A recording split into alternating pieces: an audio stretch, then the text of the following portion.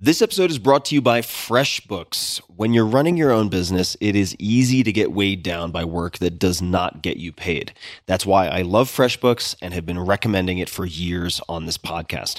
FreshBooks makes managing your money and your business easier, from easy invoicing to time-saving automations. FreshBooks simplifies accounting and bookkeeping and ensures you're ready for tax time. FreshBooks was built for business owners and accounting professionals. It is simple. Based on a benefits survey of more than 10,000 FreshBooks customers, you can save up to 11 hours a week by streamlining and automating bookkeeping and accounting tasks like time tracking, invoicing, and expense tracking. You can also create professional branded invoices in minutes. More than 30 million people have used FreshBooks and love it for its intuitive dashboard and reports. It's easy to see at a glance exactly where your business stands, and it's even easier to turn everything over to your accountant come tax season. 94% of FreshBooks users say it's super easy to get up and running, and with award-winning support, you are never alone. FreshBooks is the all-in-one accounting software that can save you up to 11 hours per week. That's 11 hours that get freed up so you can spend more time nailing a client pitch, serving your customers, or honing your craft. And right now, there's a special offer just for you, my dear listeners. Head over to freshbooks.com/Tim to get 90% off of your FreshBooks subscription for 4 months. That's freshbooks.com/Tim. One more time, check it out, learn more, and get 90% off of your subscription for 4 months at freshbooks.com/Tim. This episode is brought to you by ButcherBox. ButcherBox makes it easy for you to get high-quality, humanely raised meat that you can trust. They deliver delicious 100% grass-fed, grass-finished beef, free-range organic chicken, heritage breed pork, and wild-caught seafood directly to your door.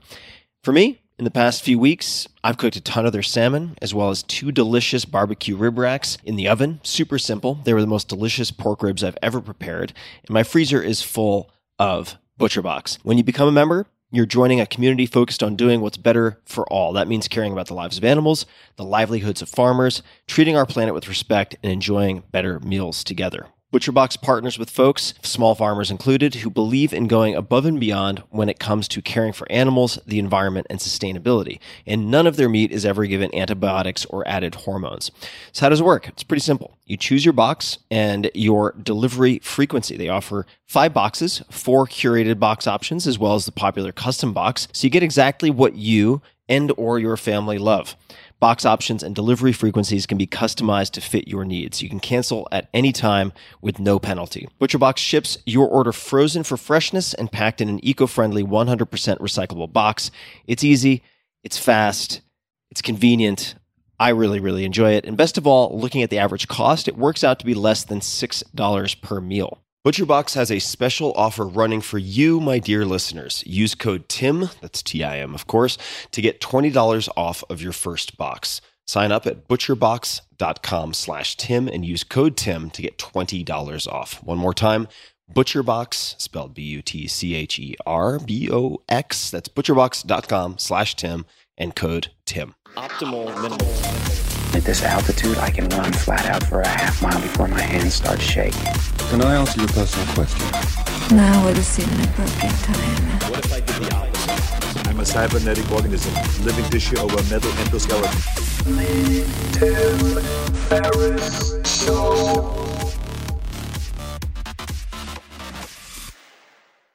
Hello, boys and girls, ladies and germs. This is Tim Ferriss, and welcome to another episode of The Tim Ferriss Show, where it is my job to interview world-class performers. In other words, people who are extremely good at what they do, perhaps the best at what they do in many different disciplines, to tease out the mental models, lessons learned, and so on that you can apply to your own lives.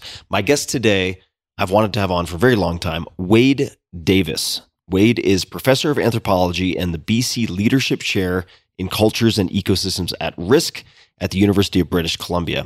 Between 2000 and 2013, he served as explorer in residence at the National Geographic Society.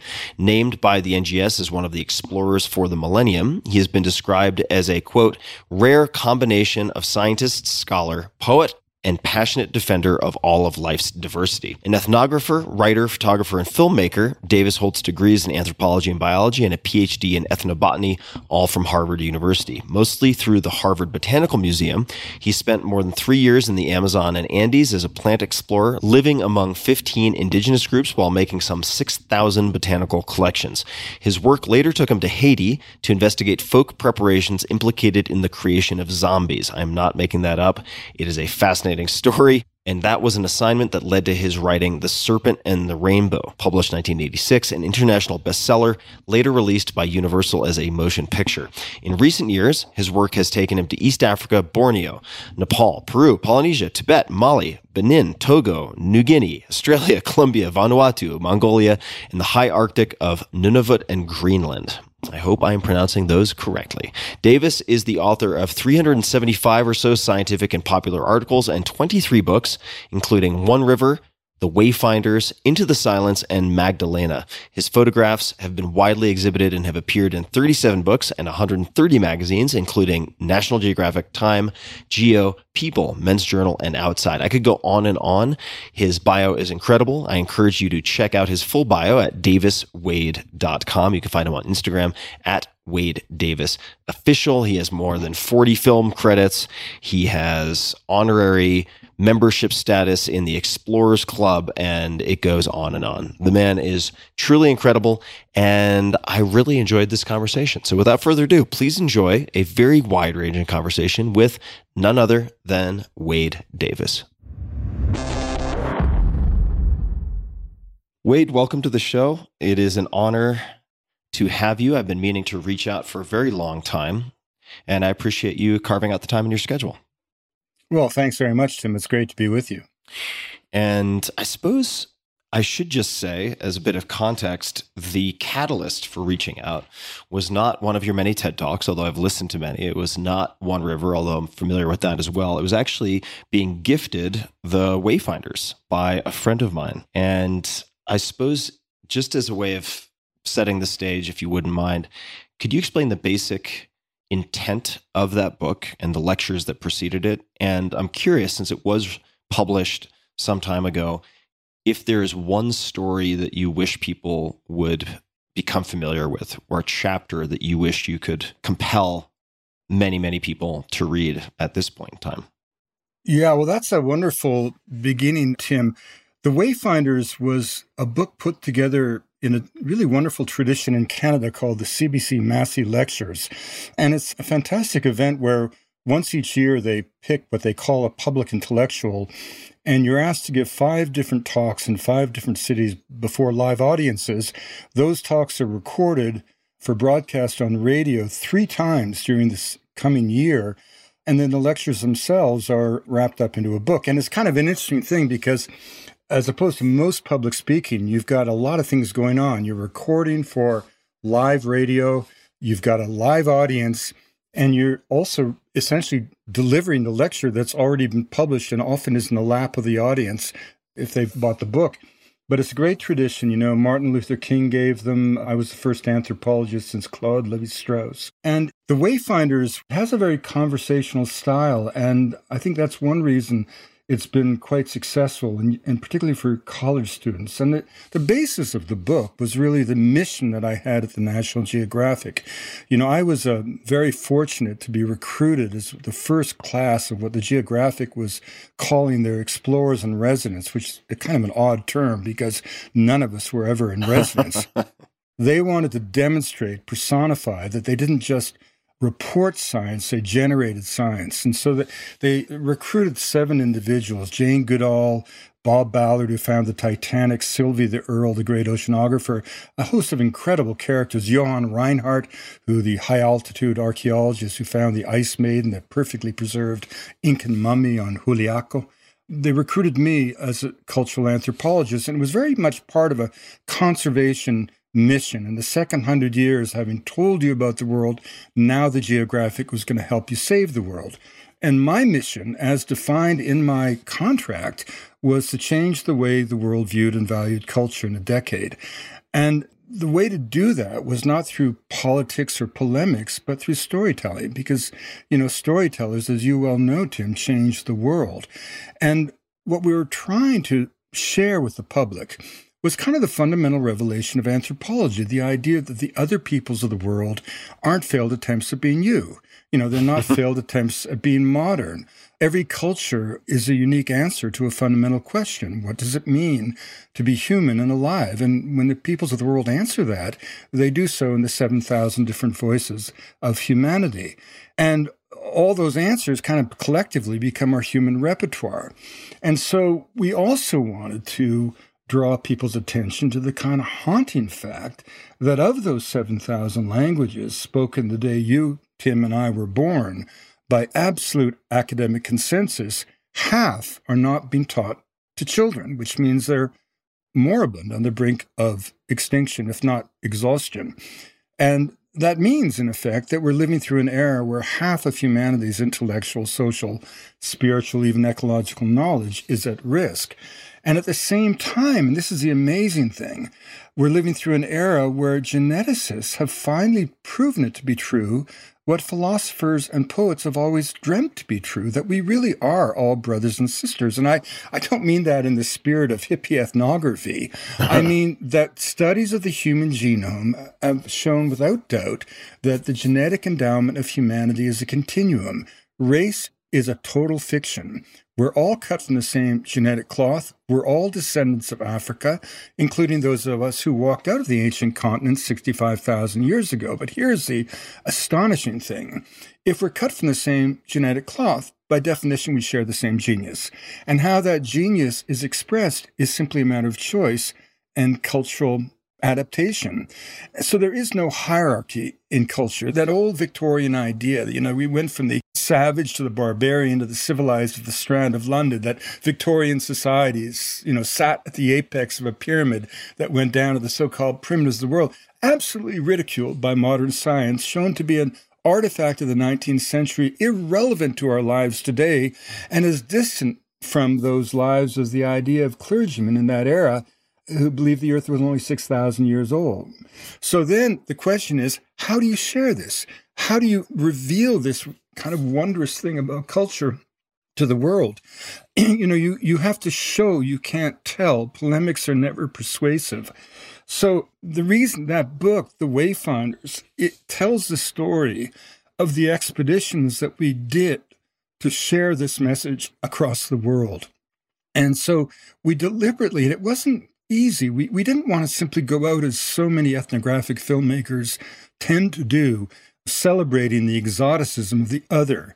We really wanted to go to places where the beliefs, practices reveal this extraordinary universal truth. And I think you asked which was the most extraordinary of all, and it would have to be the Polynesian Wayfinders. Yeah, that blew my mind. The type story of the book. I mean, this is just an amazing thing if you think about it.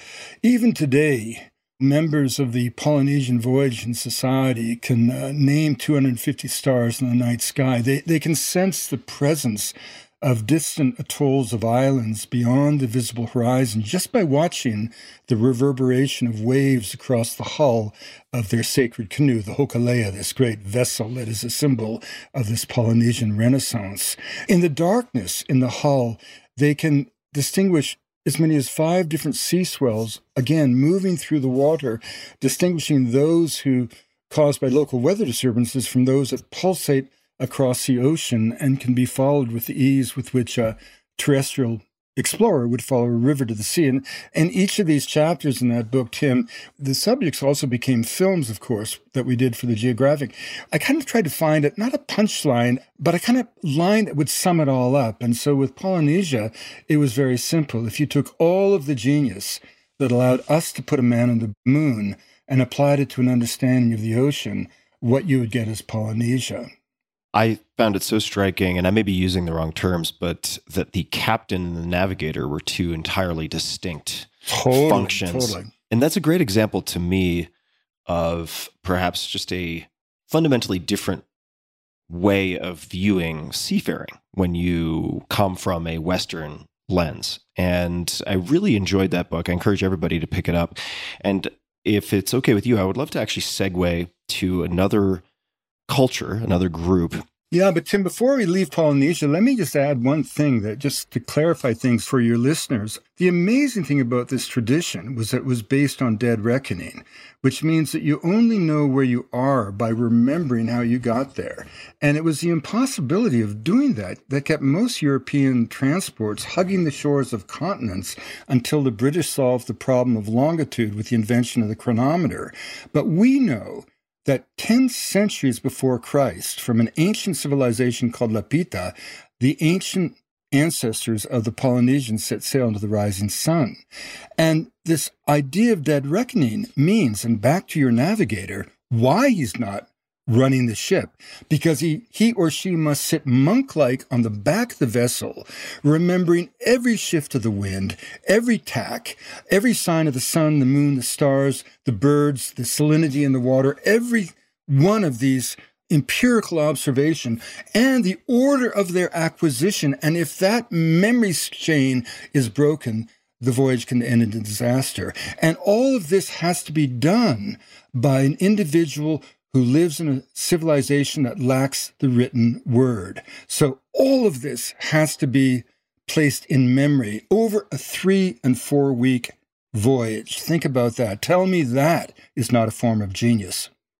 Not just a form of genius, but a form of endurance almost beyond belief. How many hours of sleep on average over that voyage per day or per night would that navigator get? It's a great question because they kind of catnap in a way, but they can't really do much more than just catnapping, you know. It's funny, this idea of sleep, you know, we have this, we're so wired to the clock that we feel that we've somehow done something filthy or nasty if we only sleep 4 hours or, you know. But many societies around the world, you know, I spent a lot of time in the Arctic, and one of the things that's fascinating is that winter is a time for sleep, you know, the era of perpetual darkness. And summer, the light is luminous all day long. And kind of, it's not even appropriate to sleep. You kind of, you know, catnap with your dogs, but there's just too much to be done. Let's shift just a bit, or maybe entirely, to the Kogi peoples of Northern Colombia. You are deeply, deeply familiar and intimate with Colombia and its people. I had the opportunity through a mutual acquaintance, Dr. Mark Plotkin, to meet a Mamo and a small group of Kogi, but it was a very cursory experience, and they were very select with their words and communication. Could you describe the Kogi people of Northern Colombia and perhaps just paint a picture for people of what that culture and what those peoples look like? Because I find them to stand out, at least for me, amongst the cultures I've been exposed to in a number of ways. Yeah, it's truly remarkable. They live in the Sierra Nevada de Santa Marta, the highest coastal mountain range on Earth that soars out of the Caribbean coastal plain to about 20,000 feet. There are 4 indigenous groups, the Kogi you mentioned, the Wiwa, the Arawakos, and the Canquano. The Canquano in the 19th century kind of cut a Faustian deal with the greater Colombian society and endured a great deal of assimilation, and they're kind of struggling to get back to their traditional ways. But the other 3 societies remain absolutely extraordinary. And in a blood-stained continent, you can almost say they were never conquered by the Spanish fully.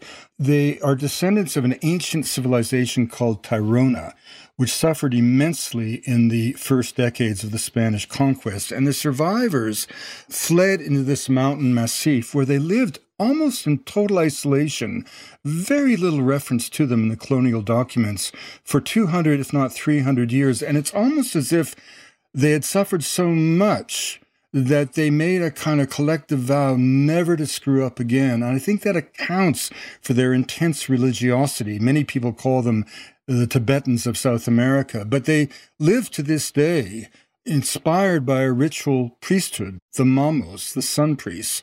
And the training for the priesthood is extraordinary. It was first reported in the 1940s by Reichel Domatov that the acolytes were taken away from their families at the age of 2 and 3 and then sequestered in a shadowy world of darkness for 18 years, during which time they absorbed the religious beliefs of their society. And it's their sincere conviction that those beliefs, those rituals, those prayers literally maintain the cosmic, or we might say the ecological balance of the world. And according to Reichel, after 18 years in which the world only existed as an abstraction, the young acolyte was taken out and taken on a journey. And for the first time in his life, at the age of 18 or 19, he saw the horizon. He saw the mountains. He saw the sun. And suddenly the priest who has trained him all these years says, you know, it's that beautiful as I've promised you. It's yours to protect. Now, this was almost a fable within anthropology, because Reichel never saw the ritual. He never went on one of those pilgrimages to the heart of the world. Then an amazing thing happened.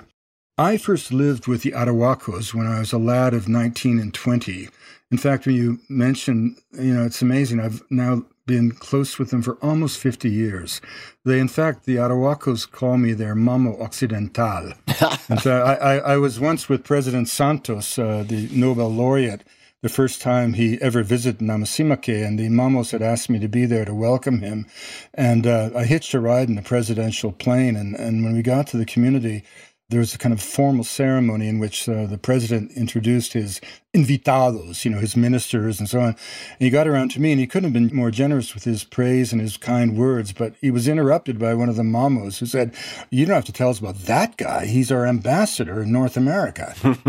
So I have a very wonderful relationship to them, but here's what was extraordinary. One wintry day in Washington, the Colombian ambassador, then Carolina Barco, a good friend of mine, turned up at my office at the Geographic with a political leader, Danilo Villafana, and 3 mamos, one from each of the 3 cultures, Wiwa, Kogi, and Arawako. And they were there because the BBC had made a film, and the Arawakos felt they hadn't had their say, and they wanted to make their own film, so they'd come to me. And as I'm looking at this guy, Danilo, he looks so much like an old friend of mine. So I pulled out a book of mine, One River, which happened to have a photograph in the frontispiece of one of the chapters. I showed him the photo, and that was Danilo's father, Adalberto, who was murdered by the paramilitaries. And I said to Danilo, son, you don't remember, but when you were a little infant, I carried you on my back for weeks up and down the mountains with your father. And he was so touched by that, and the connection was so strong, that he invited us to do what I would have thought was the impossible, to actually go along on a journey to the heart of the world and make a film about this idea and the pilgrimage. And the idea is very simple. As you come out of the sacred temple, and what we discovered is they don't stay 18 years in the darkness, but 18 years in seclusion around the temple in a ritual diet, not seeing women. And then they do go from the temple to the ice, and from the ice back to the sea, and from the sea back to the temple, completing this sort of sacred devotional pilgrimage of the divine. And we made that film. Unfortunately, at the very penultimate stage of the pilgrimage, we were kind of ambushed by the FARC, and we had to escape and turn our cameras over to one of the Wiwa lads that we had trained in cinematography. And with incredible skill, he finished those segments of the film. So we actually had the entire pilgrimage documented. But I think there's a bigger point about the elder brothers, as they call themselves. They dismiss all of us who have ruined the world as the younger brothers. And these are societies that do not view the world through an extractive paradigm. They do not think that the world is just a kind of a stage set upon which only the human drama unfolds. They don't buy into the old Descartesian idea that all that exists is mind and matter, and that only things that can be measured can exist. That whole kind of idea that we developed in the European tradition that has now become so dominant, so powerful, so ubiquitous, but it is not the norm. It is highly anomalous. Most societies interact with the natural world through the kind of metaphor of reciprocity, some idea that the earth gives its bounty to us, we owe our fidelity to the earth. And that's very much how the Mamos see their role.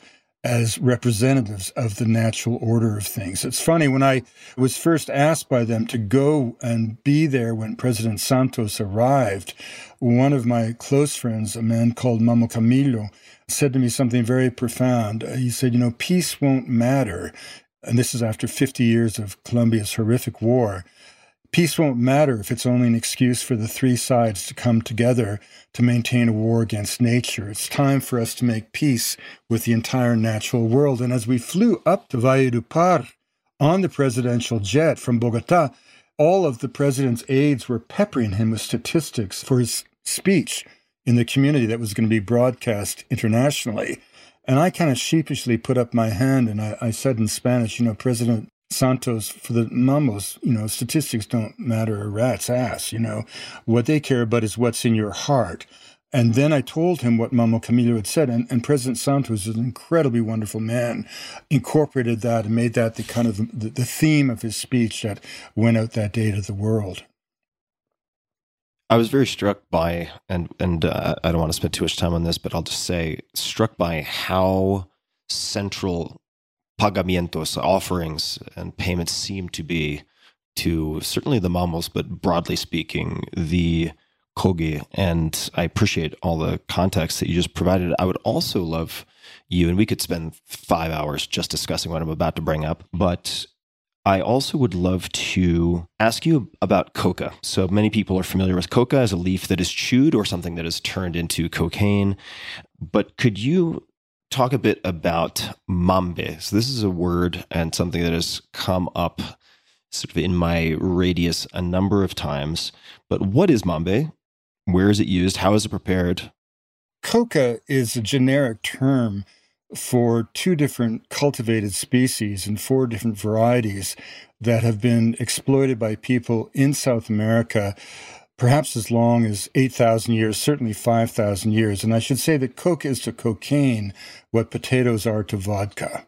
And the 2 main types of coca, one is called Colombian, that's Erythroxylum novagranatense, and the other is a classic coca of the southern Andes of Cusco and La Paz, that is Erythroxylum coca. Now, in pre-Columbian times, a variety of that was taken down the Amazon into the jungles of the northwest Amazon. And this variety, which is known as Erythroxylum coca variety Ipadu, is cultivated vegetatively, not from seed. It also has half the alkaloid concentration. And so in a very interesting way, the peoples of the Anaconda, all these extraordinary societies, the Barassana, the Macuna, Tucano, Cubeo, Ticuna, there's scores of these extraordinary cultures. They've learned to take the leaves, roast them over a clay griddle, and then rather than taking the leaf orally and mixing some kind of alkaline with it, baking soda or limestone or ashes of certain plants, as you'll see in the mountains of southern Peru, they add the ash of the leaves of a tree known as yarumo. And then they pound the 2 together until you get a very fine powder, which becomes even more fine when sifted through palm fiber. It's a consistency of talc. And with mambe, then, you take the actual coca with a bone like this. This is a mambe bone right here. And you put the wad onto your mouth and you let the saliva kind of soften it, and you don't really talk or breathe, or the whole works will just explode as a green cloud. And as it's moist, you then lift it up as a quid. And the advantage, of course, is that by taking coca in this way, you absorb the entire plant and thus all the nutrients. Before I just finish that, then the other coca, the coca of the kogi that we talked about, that is Erythroxylum novagranatense, variety novagranatense, that's a coca of Colombia. And that coca was taken down the coast to Trujillo in the northern desert of Peru, and that became the preferred coca of the Inca. It's got a little wintergreen oil in it. It's Erythroxylum novagranatense, variety Trujillense, and that, of course, was a preferred coca that to this day Coca-Cola imports each year by the ton, allowing their beverage to really be the real thing. The fascinating story, Tim, is that I worked with Tim Plowman, a protege of my Professor Schultes, Marx professor, in the 70s, And we were charged to work out the botany, the ethnobotany, the ethnography of coca. And at that time, we thought that the coca of Colombia, for classic botanical reasons, was derived from the coca of Peru. But now that we have DNA, we see a greater story. It turns out that these two sacred plants, used for 8,000 years, revered as the divine leaf of immortality by every culture in the Andes, all come from the same wild ancestor, a species known as Erythrosum gracilipes, which grows along the eastern flanks of the Andes. Now, that may seem like arcane botany talk to many of our listeners, but it's actually a miracle, because to have two revered plants independently domesticated through a process of artificial selection, thousands of miles apart, and yet each deemed to be sacred essence of the divine, is unheard of, no precedent in all of the history of botany and of human cultures. And so this is the richness of coca. Now, the extraordinary thing is that the efforts to eradicate coca fields began 50 years before there was a cocaine problem. In the 1920s, physicians in Lima in particular looked up into the Andes, and their concern for the well-being of Andean people was matched in its intensity only by their ignorance of Andean life.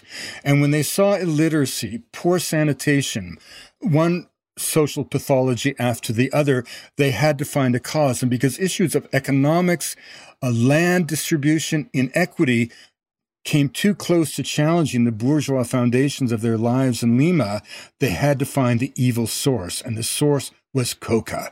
And they blamed coca for every ill in the Andes. And through all those years, these doctors and physicians and nutritionists never did the obvious, a nutritional study to show just what this plant actually had in it. And when we finally did that in the mid-1970s, Andrew Weil, Tim Plowman, Jim Duke at the USDA, what we discovered horrified our backers at the DEA and the U.S. government, because it turns out that coca has a tiny amount of cocaine in it, absorbed benignly as a mild stimulant by the mucous membrane of the mouth, absolutely without harm.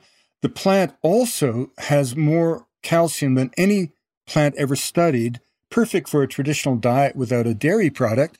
It also is chock full of vitamins. It even has enzymes that enhance the body's ability to digest carbohydrate at high elevation, making it perfect for the potato-based diet. So in one simple nutritional study that could have been done at any time, we put into stark profile these hideous efforts that are underway to this day to destroy the traditional fields. And we showed that this was a plant that had been used with no evidence of toxicity, let alone addiction, for at least 5,000 years. And so one of our big efforts today is to decouple coca from cocaine and create a nutraceutical market for the plant that will give a legal market for the 150,000 families in Colombia alone that depend on cultivating coca for their survival, and also through taxes may just give Colombia the revenue necessary to pay the cost of peace, having drained its treasury for 50 years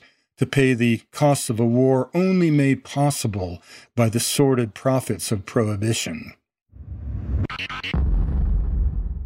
Just a quick thanks to one of our sponsors, and we'll be right back to the show. This episode is brought to you by LinkedIn Jobs. These days, every new potential hire can feel like a high-stakes gamble for your small business. So you want to be 100% certain that you have access to the most qualified candidates. That's why you should check out LinkedIn Jobs. LinkedIn Jobs helps you find the right people for your team faster and for free. Add your job and the purple #hiring frame to your LinkedIn profile to spread the word that you're hiring. Simple tools like screening questions make it easy to focus on candidates with just the right skills and experience, so you can quickly prioritize who you'd like to interview and hire.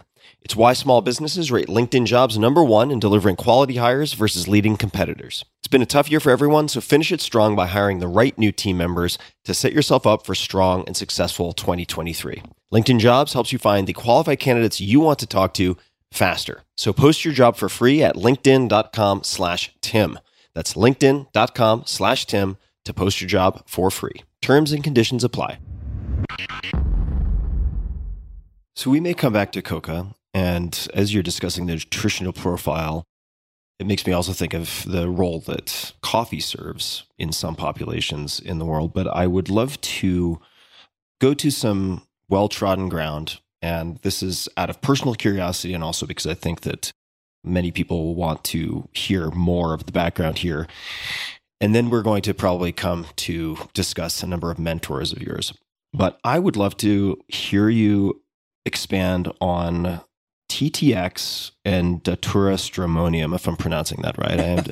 And how you came across these two in combination, because I think Datura stramonium, also known as Jimson weed, if I'm not getting that incorrect, that's right, grows right in my driveway in Texas. It's found in all sorts of places. TTX, a little less so.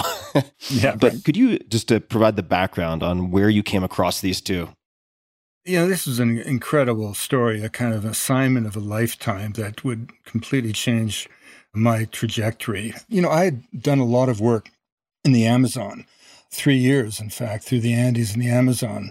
And I'd studied anthropology, but I never really understood the real message of anthropology until I went to Haiti. And I'll explain that in a moment. But what happened is that a very well-known psychopharmacologist by the name of Nathan Klein, psychopharmacology being the study of the action of drugs on the brain, had been going to Haiti for many years. The Psychiatric Institute bore his name. He had set it up. And a close colleague of his at McGill University, Heinz Lehmann, had a former student, Lamarck Douillon, who is now the director of that Psychiatric Institute.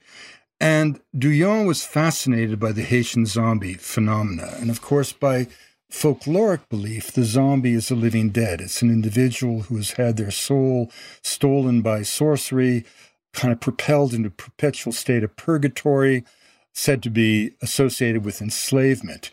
And this was sort of something very much from the realm of the phantasmagoric. But Douillon had been paying attention and investigating every case that came his way. And finally, he discovered this remarkable story of a man called Clervius Narcisse, who in the early 1960s had been misdiagnosed dead, or he'd been diagnosed dead by two physicians, both American-trained and one an American, in the Albert Schweitzer Hospital in central Haiti, an American-directed institution that keeps impeccable records. And this man claiming to be Narcisse later walked into his village in about 1980-81, claiming to be the long-lost brother. The family members had no doubt, but they immediately told him to get lost, and he had to escape to the police station for his own safety. And when Douillon looked into this, he was able to secure death certificates. Scotland Yard verified with their forensic expertise the fingerprints that belonging to the sister of the deceased. There were a score of lines of evidence that suggested that this man clearly had been misdiagnosed dead and somehow turned up in the realm of the living. In fact, Douillon went to the family members and put together a questionnaire of intimate information of the family background, all of which this man answered correctly. So the bottom line is that Douillon and Lehmann and Dr. Klein went public saying they felt they had found the first zombie. Now that drew their attention to reports of a folk poison that was said to bring on a state of apparent death so profound it could fool a physician. Now, this poison wasn't just mentioned in travelers' accounts and missionary memoirs and in ethnographic reports. It was specifically mentioned in the penal code of the country. But Douillon had not been able to find the poison. He hadn't secured a formula of it, and this was key to the whole question of the Haitian zombie. It was either something from the realm of fantasy, or if it was real, there had to be a natural product. And if that product existed that could make someone appear to be dead, such that they could come back into the realm of the living undamaged, that had huge potential medical applications, as Klein saw it. So they came to Harvard. Schultes said he was too old to go, but he said he knew someone who could do the job. And that's how I was hired to go down to Haiti to secure this poison. Now, remember, I wasn't looking for a poison that could kill people. Lots of things can do that. I was looking for something much more rare, which was a poison that could bring someone to the state of apparent death so profound it could fool a physician, and yet the victim could survive. And so I did what one does. I contacted a sorcerer who was, he'd been described by the BBC as the incarnation of evil. He was nothing of the sort. He had a whorehouse and a bunch of Dominican women, and he had been a junior member of the Tonton Macoute, but I was able to establish through a little bit of kind of theatrics a good relationship with him. What was the group that you mentioned? I'm not familiar with it. A junior member of what group? The Tonton Macoute. The Tonton Macoute, Tonton in Creole means uncle, Macoute means shoulder bag. This was the nickname for the volunteers for the national security, the militia that was set up by François Duvalier in the wake of his presidential election in 1957. And this is a pivotal part of the story because Duvalier was the first president in 100 years to say that voodoo was a legitimate religion. He had voodoo temples in the presidential palace. He wore the costume of Baron Samedi, the guardian of the dead of the graveyard. He played voodoo like a charm, and he used the secret societies as his base of power. And from them, as my research would discover, he created this notorious force, the Tonton Macoute. And it means that if you misbehave, they will come and take you away in their shoulder bag. And so I went out with Marcel after this kind of bit of theater that we did to it was kind of funny. I'll tell you about it. I want to hear about the theater. Yeah. How do you develop a rapport? I went to him, and with a good friend of mine, Max Beauvoir, who's, when he died, was sort of heralded as the Pope of voodoo, an amazing kind of conduit for the outside world to understand voodoo. And again, I should say right off the top, Tim, that we have this idea of voodoo from the movies that couldn't be more wrong. And we should just think for a moment, if we were asked to name the great religions of the world, what continent would we leave out? Sub-Saharan Africa. And of course, voodoo is not a black magic cult. It's a fond word from Dahomey or Benin that means spirit or God.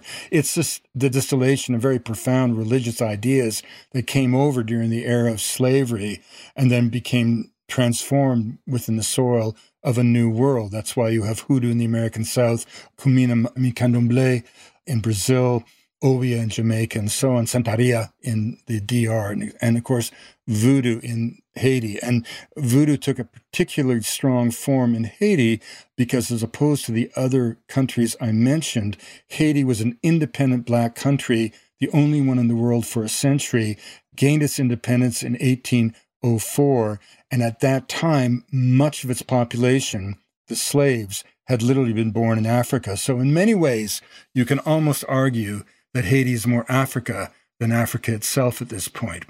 But at any rate, I saw Marcel, and he made me the powder, but I knew the way he made it, the ingredients, that it was kind of bogus. And so instead of telling him that, I doubled what I had promised to pay him. And as I left the Humfor, the temple, I mentioned I was going to try it on an enemy I had in the capital. I'd let it know how it worked. And then, with a deliberate piece of theater, Max Beauvoir and I stormed back a week later and screamed and yelled at him that we had nearly gotten killed, that his powder was worthless, that he couldn't do a thing. And of course, he then got furious, and he went into the inner sanctum of the temple and came out with a bottle, a little vial. And he said, in Creole, he said, if you don't think I know how to make poison, drink this, you won't walk out of here alive. And then all the Dominican girls started going, bleh, bleh, drink, drink, drink. And it was kind of a bit tense. And so I said to Marcel, look, man, it's not that you don't know how to make good poison. I came all this way because I know you can. I'm just saying what you made me is garbage. And if you give me garbage, you'll never see me again. But if you give me the real thing, you might make a lot of money from us. And then I walked out.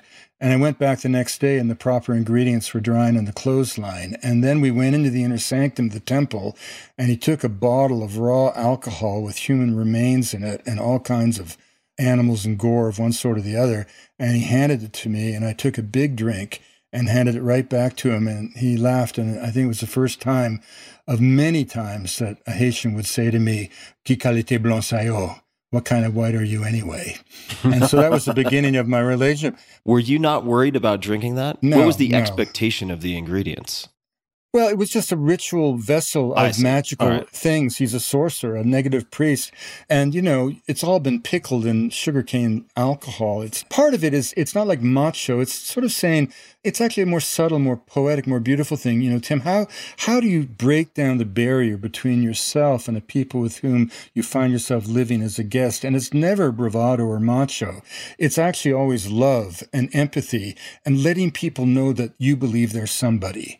And it seems so simple, but you'd be astonished how many people I encountered, particularly in Haiti, including Dr. Klein, who had no way whatsoever of hanging out with those folks, just couldn't do it. And that's what I've been doing all my life. But the important thing is, from the Haitian point of view, the poison is not what makes a zombie. And that's really important. And that explains how I got the formula so quickly. But the funny part of this story is that it was Easter Sunday when I returned to the United States through JFK Airport, and I had this suitcase made of surplus 7-Up tin cans that was filled to the gunnels with human bones, all the ingredients in various forms. I had a live Bufo marinus toad in my backpack, the biggest toad in the world, 10 inches across, and I had no permits. Customs dream. Yeah. So you couldn't do this post 9/11, but I went up to this customs agent, and I just said, well, let's just see what he says. So I opened up this thing so only he could see it, and he slammed it shut, Tim. And I'm not going to give you exactly what he said because there are children listening to your podcast. Oh, no. This doesn't need to be family friendly. What did he say? You can tell us. He literally said in a New York accent, look, it's Easter fucking Sunday. I didn't even want to fucking work today. I don't know who the fuck you are. Just get the fuck out of here. And that's how the zombie poison came into America. Wow. Thank God for Easter Sunday and that guy. But then here's where we get to your TTX. I analyzed the plants, took the reptiles to the herpetologists and all the various creatures to the various specialists, and I finally got around to the fish. And I went to see the ichthyologist in the basement of the Museum of Comparative Zoology. And this was like out of a movie. And I say to this wonderful character, did you find anything in those fish? And he had his head inside a white shark. And as he heard me, he bounced his head against the teeth, pulled his head out, and said, I thought you were the poison people. Because our museum was the world center for the study of medicinal and toxic plants and hallucinogens. And then he goes to the shelf, and he doesn't pull out the Journal of Ichthyology. He pulls out a pocketbook dime store novel, and it turns out to be written by Ian Fleming. And it was either from Russia with Love or from Dr. No. And at the end of one of those two books, 007 gets kicked in the shin by the bad guy and dies. And he comes back to life in the next book because he's been kicked with the poison tetrodotoxin. And that is what blew open the zombie study. TTX, tetrodotoxin. Right. Mm-hmm. Because tetrodotoxin is a big molecule that selectively blocks sodium channels and brings on peripheral paralysis, dramatically low metabolic rates, and consciousness is retained until death. And when you looked at the symptoms of Narcisse, they match perfectly the symptoms of victims of fugu fish poisoning in Japan. The fugu fish is a culinary delicacy. Mm-hmm. The chef must eliminate most of the TTX, but not all, because he wants the connoisseur to enjoy the pleasant after effects of a mild intoxication. But because some people screw up, lots of people have died. And there was a whole literature in Japan and in the public, in newspapers, case after case after case of people nailed into their coffins by mistake. So this changed everything. This suggested, without doubt, that the sorcerers in Haiti had found in their environment a natural product that not only could make someone appear to be dead, but had done so many times in the past. So then you had to ask, what really is a zombie? Who's controlling the process?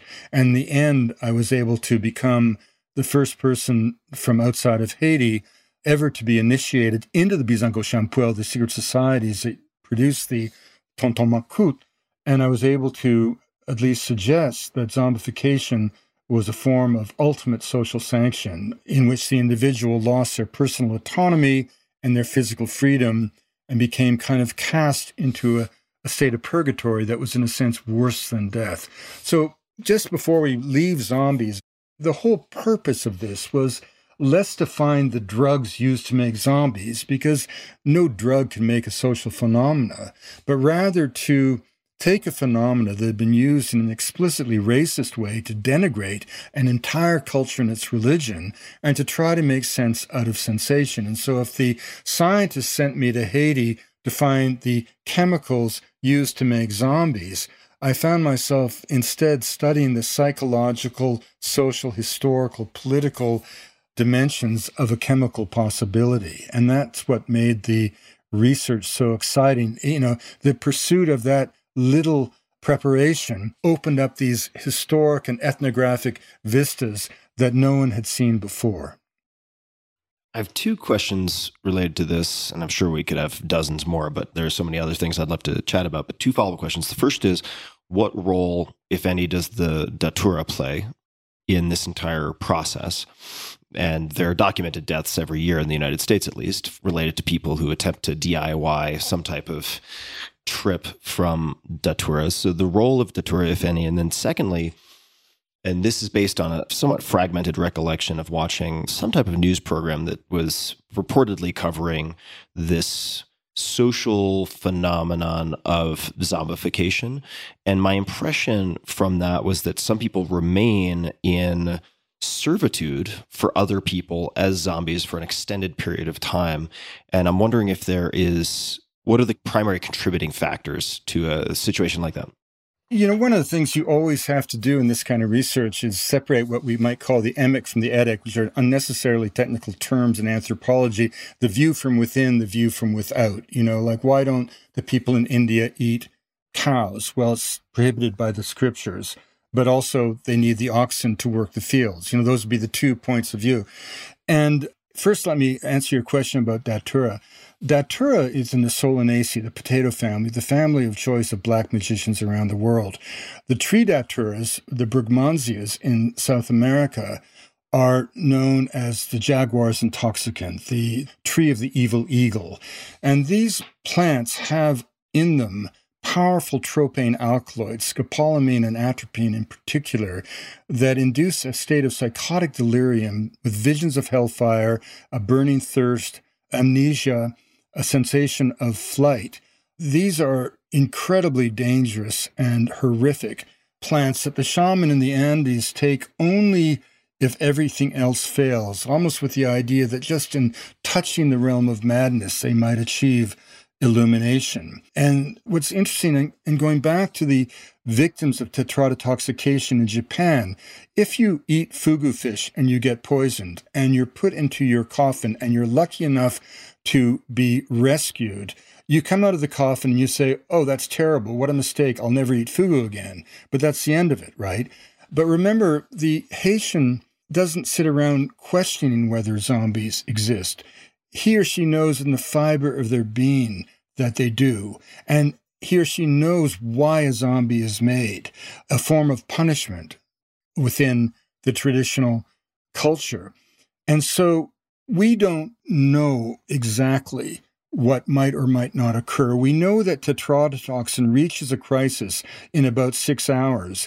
And if you survive that crisis, you have no physiological damage whatsoever. But of course, in the case of the Haitian zombie, whether the individual is symbolically put into the ground, placed behind a shade, or hidden from view, whatever, when they come out of the tetrodotoxication, they know what's happened to them, and they're in a state of incredible suggestibility and fear. And what the datura may serve, it's known as the concombre zombie, the zombie's cucumber. And I was at least told by many informants that at that point of disorientation, the victim is given datura, which must be an extraordinary, horrific experience, and one that would sort of seal the psychological conviction that he or she had in fact been punished in this way.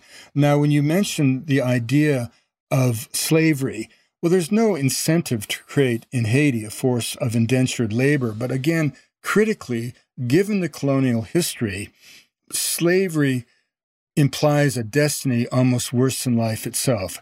And by the same token, I mentioned earlier that they don't believe the poison creates a zombie. What a zombie is to make a zombie, I have to capture, Tim, your little good angel, your soul, the soul that makes you Tim Ferriss, as opposed to the soul that makes me Wade Davis. Not the soul that we both share, that all sentient beings share, but the soul that creates your personality. That's why a zombie appears comatose. The fear in Haiti is not of zombies, it's of becoming a zombie. So I once asked a voodoo priest, for example, if it was just a matter of returning the soul to the victim, could that be done and the person made whole? And the man who I asked that question was the great emperor of the secret societies. He had been head of the Tontomacoute for a fifth of the country. I once asked Erard if during the revolution he had ever killed anybody. He said, I never killed any people, just enemies. So I asked him, Erard, couldn't you just give the soul back to the person? And he said, yeah, you could do that. But on the other hand, Blanc, if you were a woman, would you want an ex-zombie to ask you to dance? And of course, what he was getting at is that a zombie becomes a total pariah. Now, remember what I said about Narcisse when he first went back to his village. Nobody doubted that it was the long-lost, presumed to be dead brother, but did they welcome him with open arms? No, they told him, get the hell out of here. Mm-hmm. He had died socially. He had died spiritually. They wanted nothing to do with him.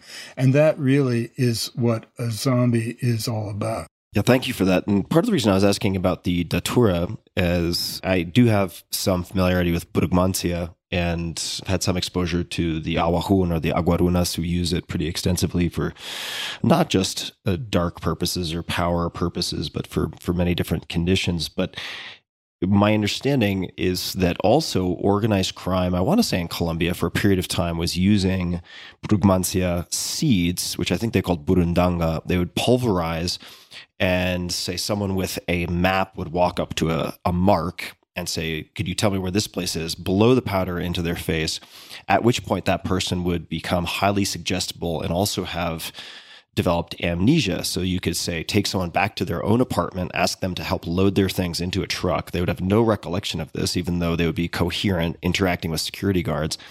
And for that reason, I was wondering if perhaps the datura was used in a similar fashion to increase suggestibility.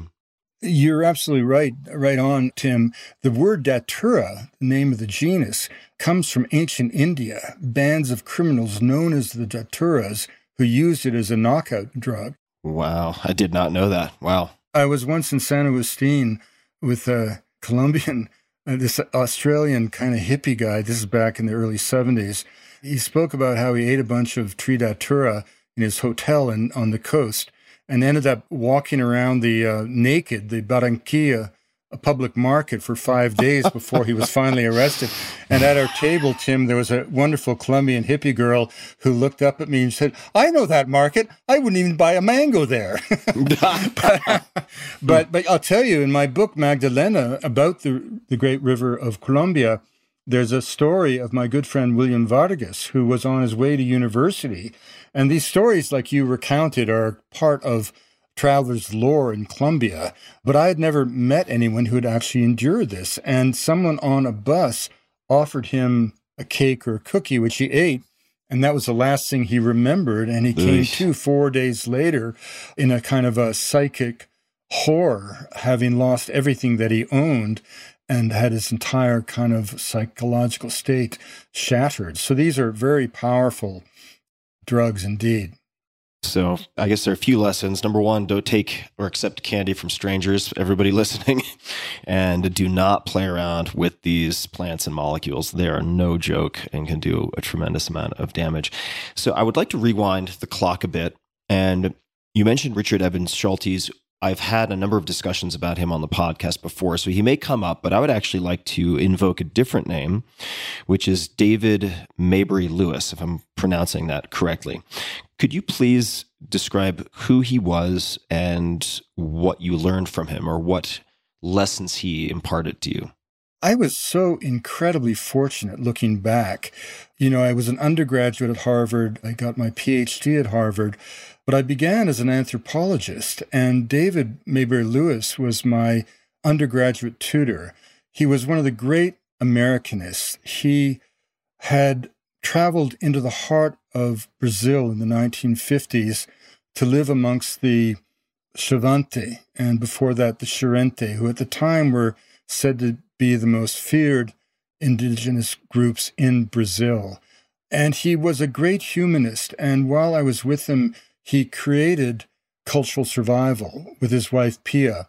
And he absolutely lived in a way, although he wasn't really a Boasian because he was from the British tradition of social anthropology, but he absolutely believed that activism was an integral part of the anthropological endeavor.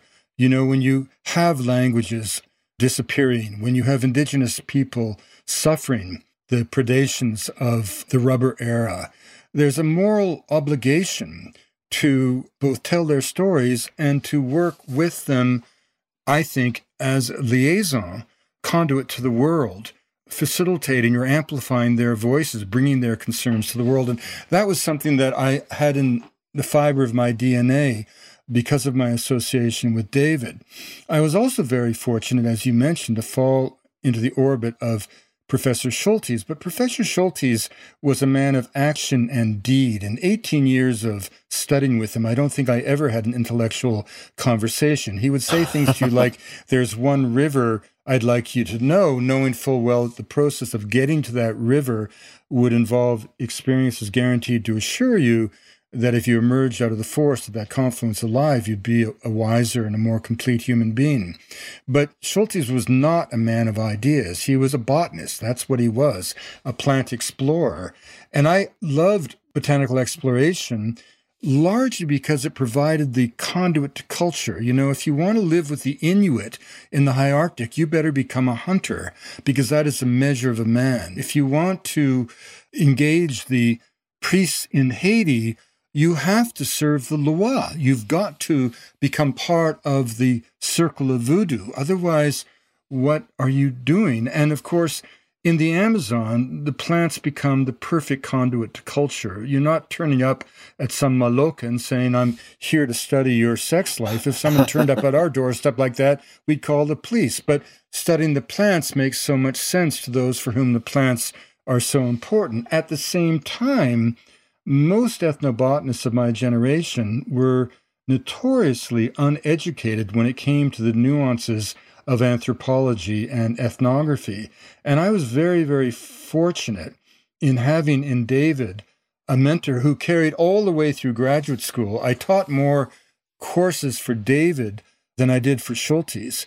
And in fact, my ideas that in the wake of all my botanical research, I actually kind of discovered in the wake of the Haiti work that what I was really interested in was culture as opposed to plants. You know, I always still use plants to inform much of my writing, but it was the ethno part of ethnobotany that intrigued me. And in that sense, all of my ideas that I have been exploring through the 13 years at the Geographic, the decade as a professor of anthropology at the University of British Columbia, everything traces back to David. And on the subject of mentors, I think this is so important for young people listening to this broadcast. You know, I grew up in the simplest of middle-class homes.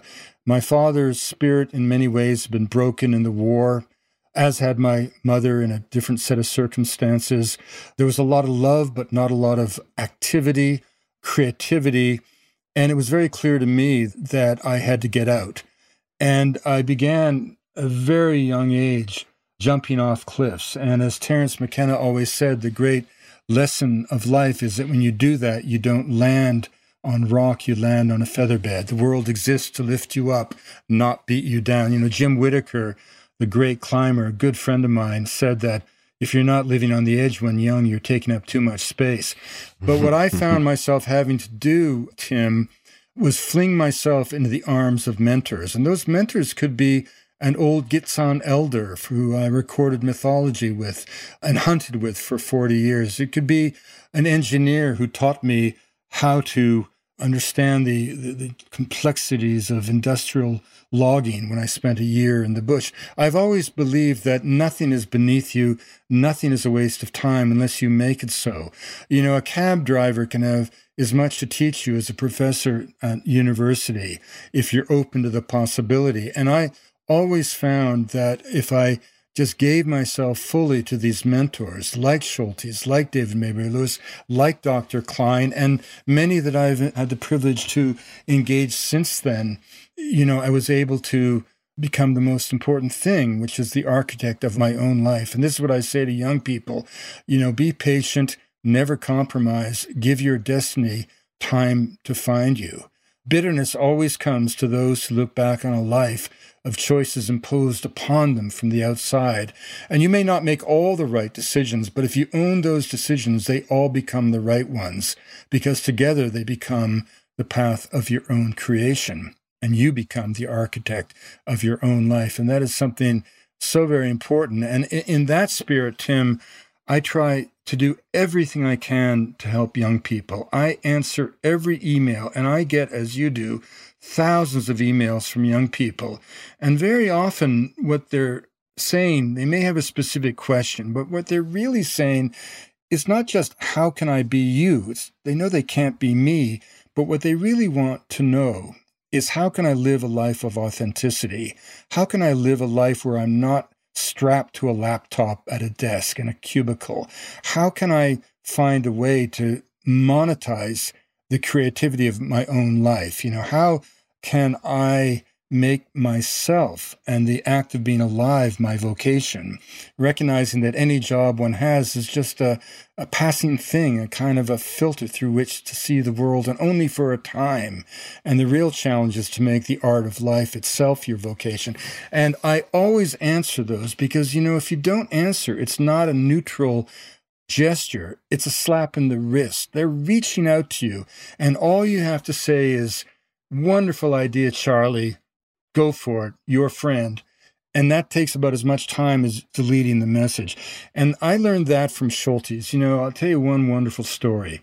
The most famous botanical collections of Schultes, and Mark would certainly confirm this, were between 1950 and 1953, when, free of the rubber emergency, he was free to collect medicinal plants. He described the use of 2,000 medicinal plants previously unknown to science. And with him on all those collections was a man called Isidoro Cabrera. Now, when you do botany and you collect plants, the senior botanist's name goes first. So Tim Plowman and Wade Davis, Plowman and Davis. And that's how you do it on the specimens. It's kind of a formal thing. But you never are said to put an indigenous helper on the label as if he's an equal to you. But Schultes did. And he met Isidoro when Isidoro's farm had been burned in the war. His parents had been murdered. He had no food. He was absolutely nothing. And he ended his life full professor of botany with multiple honorary degrees. And before he died, when I was writing the book One River, I went to see Isidoro in Cali. And I said, Professor, I want you to think really carefully.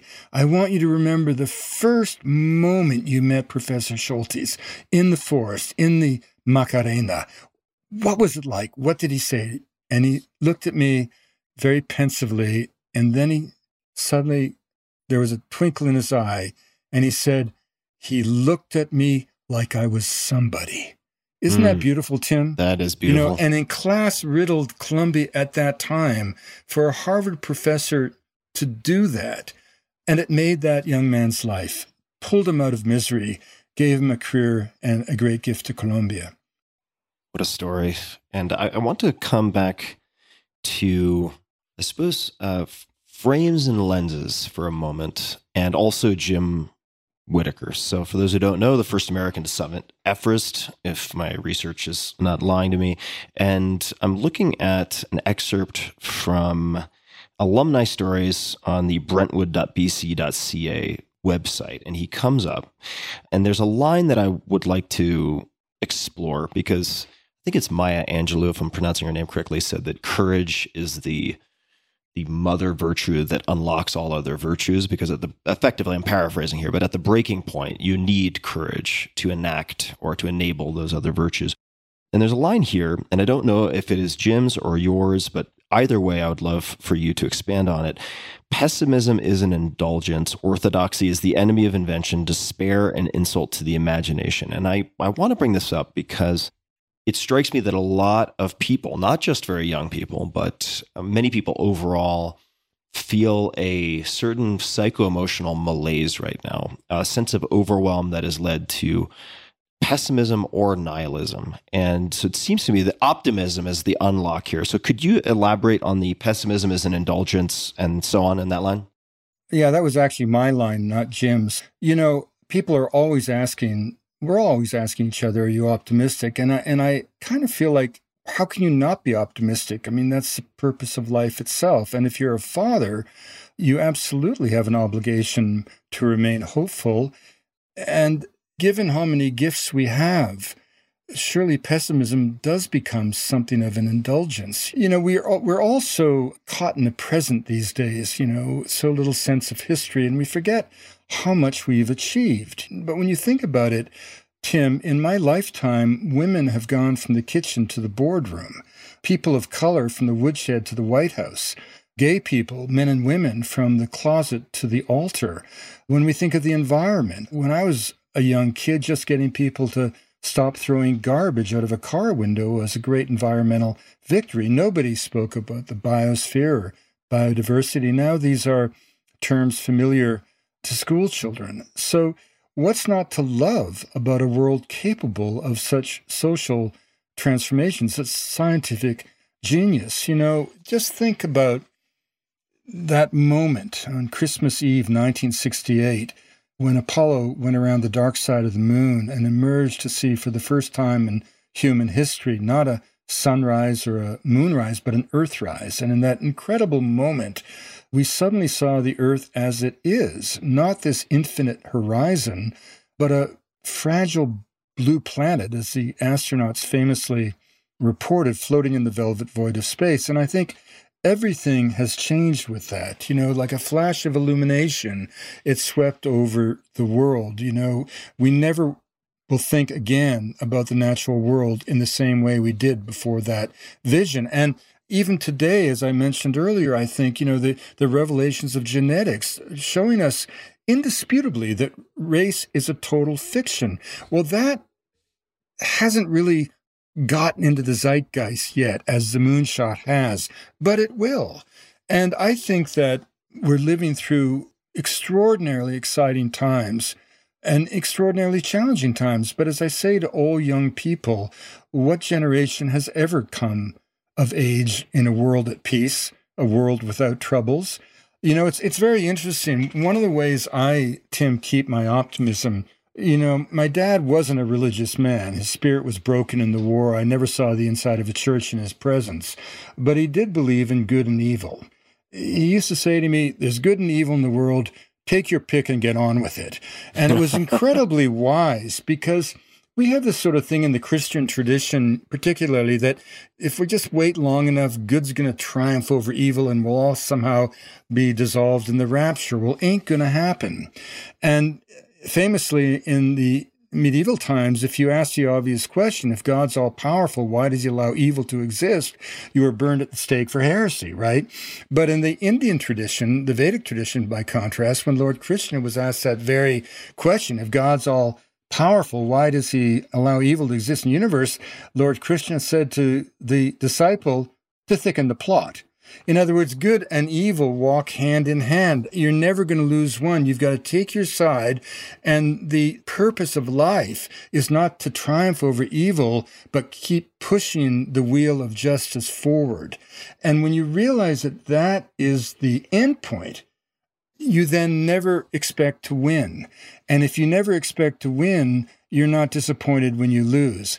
And because of that, you can keep fighting with the same idealism, the same energy when you're 69 years old, as I am today, that I had when I was 20 years old and marching against the war in Vietnam. I'd like to discuss rites of passage, and specifically, we don't have to necessarily focus on this, but this is something that often ends up on my radar of consciousness because I have many males in my audience, and there seems to be a distinct lack of rites of passage for men in most westernized societies, or many westernized societies. And I would love for you to describe a chapter in your life, and I'm most certainly going to butcher this pronunciation, but Spatsizi, did I get that right? Yes, Spatsizi, red goat. Mm-hmm. So could you explain what that is? Before I jump into my, perhaps, story, rites of passage exist all around the world for a very specific reason. It's not a coincidence or an accident that they involve pain. You know, whether it's scarification, whether it's the severing of the foreskin, whether it's the pain of ordeal, the ingestion. I mean, for example, the Algonquin, speaking of Datura, their initiation rite was to put the young lads in the longhouse, seal it shut, and make them eat Datura for 2 weeks. So that they would forget what it was to become boys, to learn what it was to be a man. But the reason all these ordeals that you know so much about, vision quests, etc., have pain is because the message has to be clear. This is the end. It's not about the twiddling of thumbs. We are passing on to you the obligation of adulthood.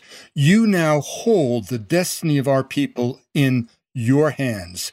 This is not trivial. You best be prepared. And I think whether it's with women who go through their own rituals, which are always sort of timed to the first menses or the first period, fertility, transforming a girl into a woman, a potential mother, or it's a boy proving his manhood. Now, this has become rather frowned upon in our kind of politically correct woke world. But the truth is, young men, I've never known a young lad who didn't want that challenge. It's that idea of proving oneself, not in a gratuitously macho way, but literally in a kind of organic way of grit and courage and strength. And I think that's why. I mean, for example, I've got very close friends in the Navy SEALs, and they all have a kind of a calm confidence because they've been on what Joseph Campbell called the hero's journey. And I think those of us like myself, you know, brought up in a society that we did not have obvious outlets, we created our own hero's journeys. And for me, it was always either through work or travel. You mentioned Spatsizi. Well, you know, I was living Haida Gwaii in northwest British Columbia in the mid-'70s, and I was very much critical of industrial clear-cut logging, but I felt that I best learn something about it. So I lied about my credentials and managed to hire on as a logging forestry engineer in one of the toughest logging camps in the west coast of British Columbia, where I stayed a year, and I learned everything about the business, including the corruption.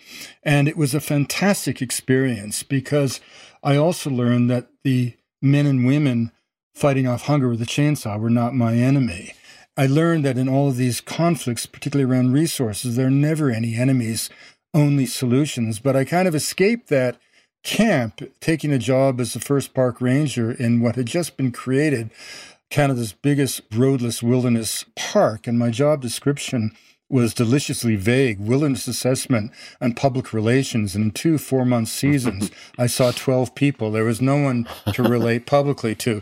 And these travels to South America, or, you know, even in Haiti, you know, you have to understand that during the course of that research, it turns out I never knew who was paying for it all. And I'll tell you, if you'd like, a story of the night I had to light myself on fire. Well, I can't say no to that. So yes, please. Well, remember I said I became very close friends with Marcel Pierre, and we were like brothers by the end of the many years I was there. And his wife was dying of uterine cancer, and he was so sad. He came to me, and I bought all his blood for her, and she still was dying. And I took him back to get a tap-tap, and for once I was dressed like an American tourist. What is a tap-tap? Oh, a tap-tap's is a local bus in Haiti. And I went in my little Jeep, and I didn't have my wallet or any money. And I got a flat tire after I dropped him off. And I said to this guy at the side of the road who fixed tires manually, I said, "Can you fix my tire?" He starts fixing my tire. Then I say in Creole, "Mes amis pas un cob, I've got no money." And then he said, "Qui qualité blanche yo?" And he started hassling me. And I just wasn't in the mood. I should have not done this, but I took his hand and I gave him the Secret Society handshake. And then he blanched back and he said again, "What kind of white are you?" And then we had a big laugh and he said, "Oh, I got a gros bagage ce soir. We got a big thing happening." And I had broken down by chance right by a Bizango-Champuel Secret Society temple. So I went back that night for the first time unescorted by a powerful voodoo priest. And the ceremony begins like any ceremony with the invocation of leg by the spirit of communication, and the dances are just voodoo dances. But then at midnight, you hear the fete cache, the whip crack, and the conch trumpet, the symbol of the revolution, blow. And then the order goes out, soldiers of the night, change skin, soldats de nuit, changez peau. And everybody goes, the hundreds of people go into this temple and emerge in these anonymous black and red robes. And at that moment, 6 men came and grabbed me and flung me into a chamber, and I rolled around in the dust, and I looked up and I was looking at a table of emperors of the secret societies who wanted to know how I knew what I knew. And I shared with them the iconography, passwords, handshakes, but it was all too much and too little at the same time. And it was a very awkward moment, and I had to do something. I was there by myself. And there's always a human skull with a candle burning with a bottle of raw sugarcane alcohol at the base of the potomiton, which is used as a libation, not to drink. So I just thought I better do something. So I very deliberately went over, took the bottle, and poured the alcohol all over my body, my back, my hair, everything. And then very deliberately went to the candle and lit myself on fire. And as I flamed like a torch, remember, this isn't kerosene or diesel. It's just like doing the same thing with lighter fluid. There wasn't any danger, except I'd lose my eyebrows. But while I was still a living torch, I went over and offered the Secret Society handshake again to each of the men. They loved it, cracked up laughing. And after that, I couldn't go by that crossroads without getting flagged down. Wads, ce soir, you know. And I became very friendly with that temple, actually. Well, okay, so hold on.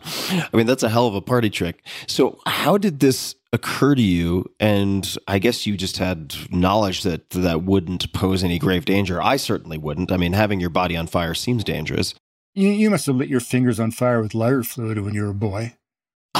I haven't. I mean, maybe I should. Never say never. Tim, maybe it's a Canadian thing. You know, it's like, you know, there are these moments, and I don't mean in any way, because I keep saying it's empathy and love. It's not bravado. I remember when I was 14, you know, my mother was a modest but determined Canadian woman, and she worked all year as a secretary to raise enough money to let me join a group of kids a language teacher was taking to Colombia. And I was really lucky because I was billeted in the mountains and I never saw the other Canadian lads, and many of them got what the Colombians call mamitis, or homesickness. And I felt like I just finally found home. I got drunk for the first time and kissed a girl. I was in heaven. But there was this real bully in the valley. I was 14 and he was 17 or 18. And he kind of terrorized, he wasn't a bad guy, he terrorized all the kids. And one day he challenged me to what they would do is they'd put a cigarette. You put your forearms together, put a lit cigarette in the middle, and the first one to drop their arm is the loser. He put the cigarette on and I said, you know, this is stupid, it hurts. He didn't understand that that cigarette could have burned through my arm before I would drop my arm. And of course I didn't drop my arm, and eventually he had to drop his arm. And that was kind of a gift from me to him because he was never the same again. After that, he was a different character. He didn't have to do that anymore. And to this day, I still have that huge scar on my forearm. But, you know, I don't ever regret having done that, you know. And what is wonderful about doing this kind of field work is a dance of culture. You know, how do you find the rhythm? It's like dancing with a woman for the first time. Sometimes it works, sometimes it doesn't. You know, I always say to young students setting off to the field, you know, what you need to do is just act like you would if invited to someone's home at Thanksgiving. Be polite, have good manners, self-deprecating humor, a willingness to eat what's put in front of you, and sleep where you're asked to sleep. I mean, Tim, food is power. It's amazing how many people will so crudely refuse a gift of food. You know, if you're being given food almost anywhere in the world, it means some child is probably not eating that day. And even if you know, and there's been many times when I've known because of the circumstances that if I eat a plate offered to me, without doubt I'll contract giardia or amoebic dysentery, I always eat the food because you can always treat the illness. You can never rekindle the trust that you've shattered, not just between you and the person, but between that person and the next outsider who will come along. I'd like to jump back to Rites of Passage for a second, because I do feel like young males pay the price for the void of no rites of passage, and women too, but they do have that inbuilt, as you pointed out, rite of passage, whether it's formalized in some type of societal context or not. I'm curious how you have, if at all, thought about rites of passage for your own kids, or how you might suggest parents think about rites of passage, primarily for males, but it could also apply to females. Well, I had two girls, and, when they each got their periods, they came to me, not to their mother. Why is that, do you think? You'd have to ask them, but I had that kind of relationship with them. What we've done, obviously, with our daughters, we've been able to take them all around the world. And also, while they grew up, we own a fishing lodge, a very modest fishing lodge, but very remote, 7 hours from the nearest town, 3 days drive north of Vancouver, in Tahltan country. And so while they grew up, and I was traveling a great deal for the National Geographic, the 2 or 3 months we would spend there every summer became kind of the well the family drank from for the rest of the year. And for those months, they hung out with Tahltan kids all the time.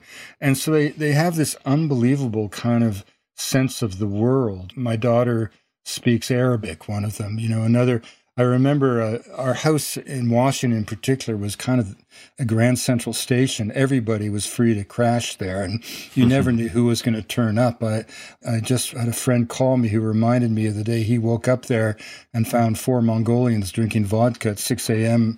in the kitchen. And one time we had Nilda Kalanaupa, this great friend of mine, a weaver from, really a national treasure from Cusco, staying in one guest room, and I'd forgotten to tell my daughters that a friend of mine from Mali, Isa Mohammed, a Tuareg, massive guy, was there for the Folklike Festival. So they didn't know he was staying there. And he comes up from the basement guest room in full ritual regalia, like looking like Lawrence of Arabia.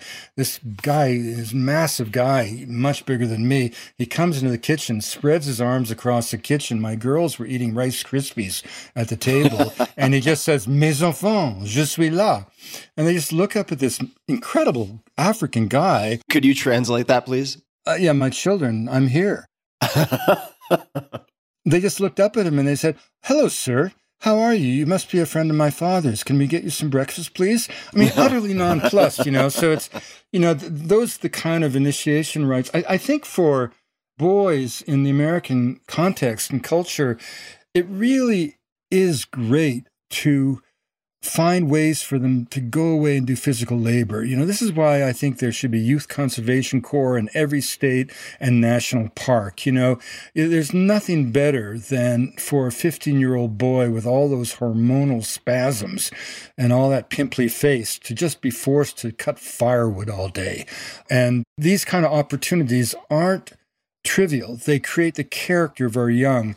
There's no reason whatsoever that our government in the United States shouldn't be able to mobilize resources that would make available to every young American boy and girl the opportunity to travel within America, to know another face of America, another section of the country, Californians to Iowa, Kansans to Miami, and so on, and give them work to help make us a better country. Whether it's picking up plastic or caring for the elderly, whatever it is. Again, giving young people a sense that they're not the center of the universe, that they live to help others, that we do exist as a community, that you have to be humble, and just because you believe it doesn't mean it's true, and that the democratization of opinion doesn't mean that your opinion counts as much as an elder who has lived through life that you can't even imagine. There are ways to make this possible, but physical activity is the key, I think, particularly for men, which is why, say what you will about the military, it has done more good for more young men in its history.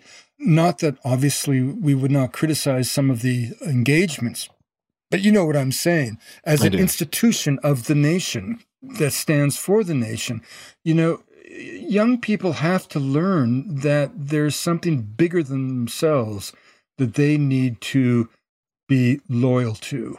And that's not necessarily a country, it's a concept. It's the idea of community. It's something we really noticed him in Canada, which is no perfect place.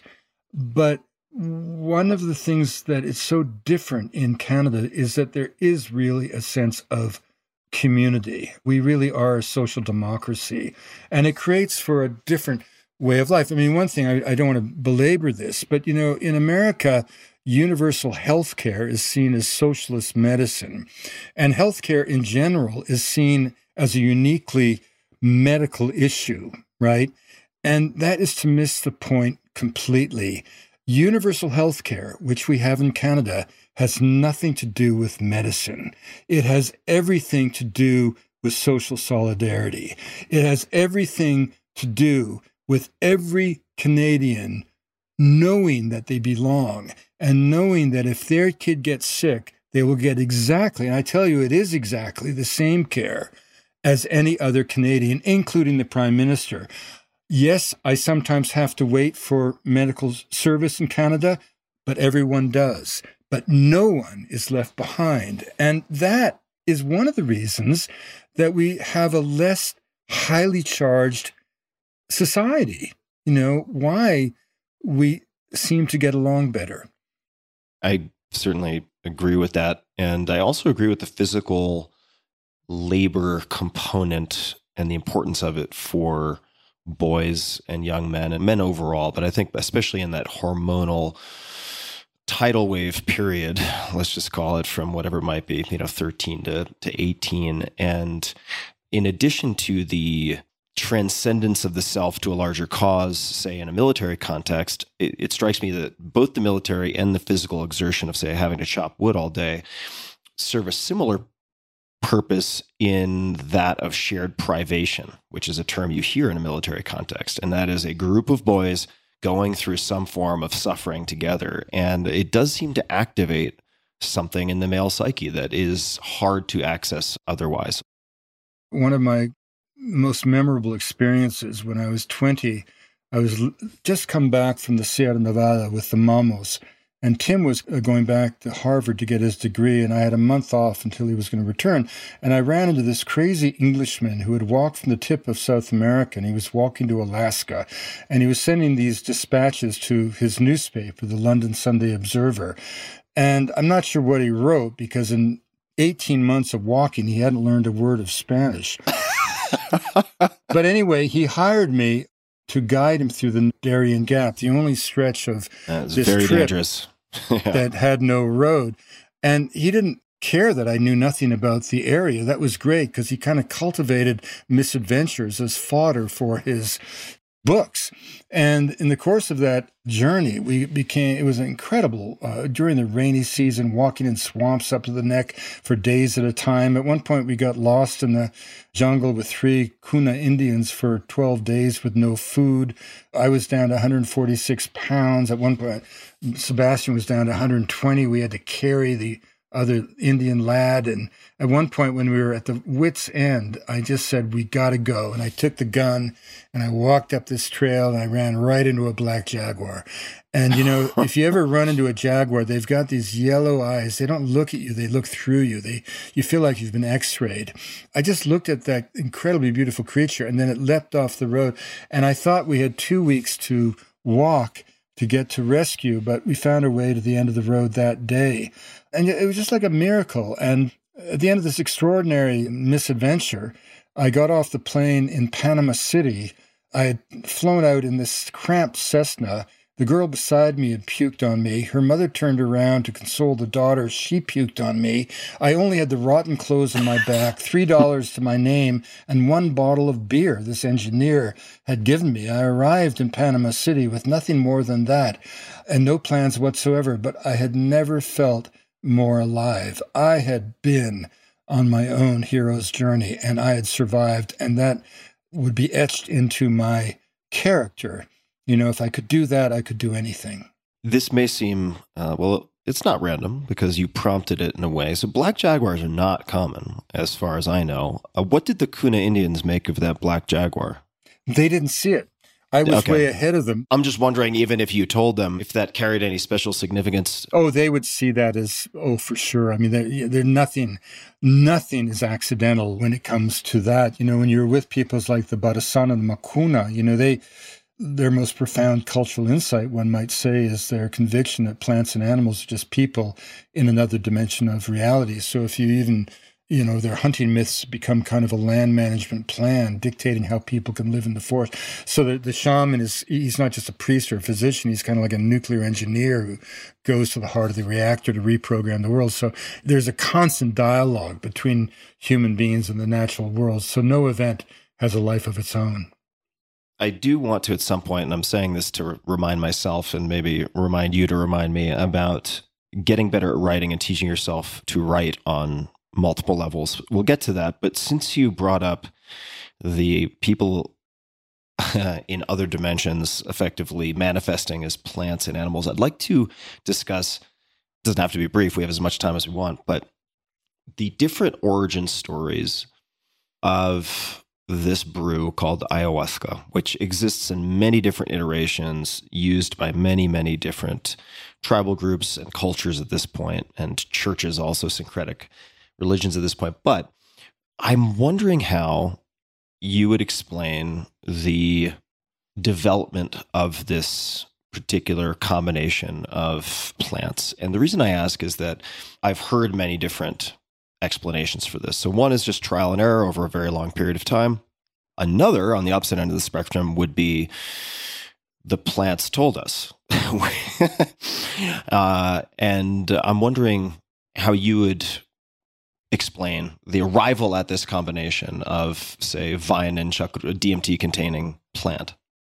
Well, first of all, one thing to mention about ayahuasca or yahe is that the idea we often have of it as we, go down to Iquitos, Upucalpa, the healers of the Shipibo, as if it's sort of a quest for personal liberation, personal well-being.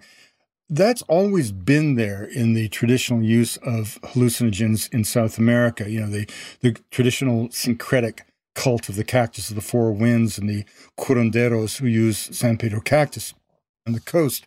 And certainly the popularization of ayahuasca began with the Yahe letters between William Burroughs and Allen Ginsberg. And it was Burroughs who turned up in Bogota, goes to the herbarium, meets who he calls Doc Schindler, who is Schultes, and Schultes sends him off and eventually gets him ayahuasca in Mocoa. And on that road between Sibundoy and Mocoa in the Upper Putumayo, when I was there in the 1970s, there were already individual healers sort of working with the gringo trade, but also working with individual campesinos. And of course, in all of these healing practices, the idea is that the imbalance of the individual is treated through the medicine, and whether the imbalance is caused by bad health, poor finances, personal problems, whatever, it's a balance, a source that one gets to. But I mention that only to stress that it is completely a different situation when you get into the heart of the Northwest Amazon, where presumably these plants were originated, these preparations. So, for example, one of the powerful themes that is somewhat like what the Kogi do, this idea that human beings aren't the problem, we're the solution, because only through the human imagination can the wonder of the natural world become manifest, that we are the ones who have to maintain the energetic flows of the universe. We have this proactive role to play. Well, in the Northwest Amazon, it's very much that way. I mean, the main origin myth that in one way or another is shared by multiple cultures speaks of a great journey from the east up the Milk River in sacred canoes dragged by Anaconda. And in the canoes are all the hierarchy, the chiefs, the wisdom keeper, the dancers, the warriors, the slaves, and also the three vital plants, coca, yahe, and tobacco. And these are brought up the Milk River. And originally, they were brought up by the Iowa, the Four Thunders, these mythological culture heroes, and they encountered a world of total devastation. And they turned that world upside down and brought order to it by destroying the negative forces. So this idea that humans are responsible for the equilibrium. And then the Iowas went up and became the stars, and then the great mother Romikumu brought the people up, and the people settled each river. And because each river was settled by a unique canoe, each language group are related to each other. You can't marry within your language. So one of the extraordinary things in the Northwest Amazon is linguistic exogamy. When you marry, you must marry someone who speaks a different language. But the use of ayahuasca is not individualistic, it's collective. At these great ceremonies that go on for 2 and 3 days, where the individuals, the men, all the people are there, but only men take yahe. They go through 2 different kinds of ritual paraphernalia, feather work, by day, by night. And they literally, by taking ayahuasca, don't become symbols of the ancestors. They become the ancestors. And they fly away to all the sacred sites to pay homage to the natural world, to maintain the harmonic balance. So the critical thing here is that the use of the plant preparation has nothing to do with any individual's well-being, but rather becomes a prayer, a ceremony for the collective well-being and survival of the culture. And it becomes a mediator to the divine. And so the kinds of things you see in the kind of gringo ayahuasca business around Iquitos is not traditional in that sense. Now, as to how this knowledge was discovered, I mean, there are a couple possibilities. First of all, there is a species of malpighiaceous vine, Diploteris cabrera, which it looks very much like yahe and does have DMT in it. So maybe they saw that, then they saw the opposite leaves, they saw the Psychotria coffee plant opposite leaves. Clearly there's experimentation going on. But it's not just with ayahuasca. Take something like curare. The remarkable thing about curare, it's a muscle relaxant, but to affect the muscles, it has to get into the blood. You can drink as much curare as you want, and if you don't have some kind of wound in your stomach, you'll be fine. How do you rationally explain that process of elaboration? You know, and you mentioned trial and error. Well, I think statistically that is just exposed as a meaningless euphemism. Now, I mentioned that story about Schultes saying the Siona Sequoia and the 17 varieties sing to you in a different key. Well, whatever that really means, when the people say the plants teach us, I'm quite prepared at this point in my life to take them at their word. And the reason I say that is that these men, largely men, also women, but in terms of the ayahuasca, these aren't sort of random characters. These are true natural philosophers who understand that flora in ways that few scientists could ever aspire to do. They have spent their lives in wisdom traditions, lineages that have been taking all of this common genius that I keep talking about, we all share as human beings, and applying it to that challenge. I mean, just jumping away for a second, you know, when you go to Australia, you realize that the entire purpose of life is not to change the world, but to do the rituals to keep the world just as it was. Well, imagine how much would be learned if the people of New York City had spent all of their existence putting all of their energy and capacity into understanding the biological relationships of Central Park. I mean, it'd be incredible, right? So when we say the plants teach us, I'm not sure what that means. I don't quite know how it would become operative. But I do know, and I've had this experience myself, taking any number of psychoactive substances, that you have insights that become almost challenging to believe in the wake of your experience. I never understood the glory of photosynthesis. I never appreciated the miracle of this verse of life, this idea that water can come together with carbon dioxide and create the air that we breathe and the food that we eat. I mean, that's a poetic verse every child should have to memorize, and no politician should ever be able to run for office if they can't recite the formula of photosynthesis.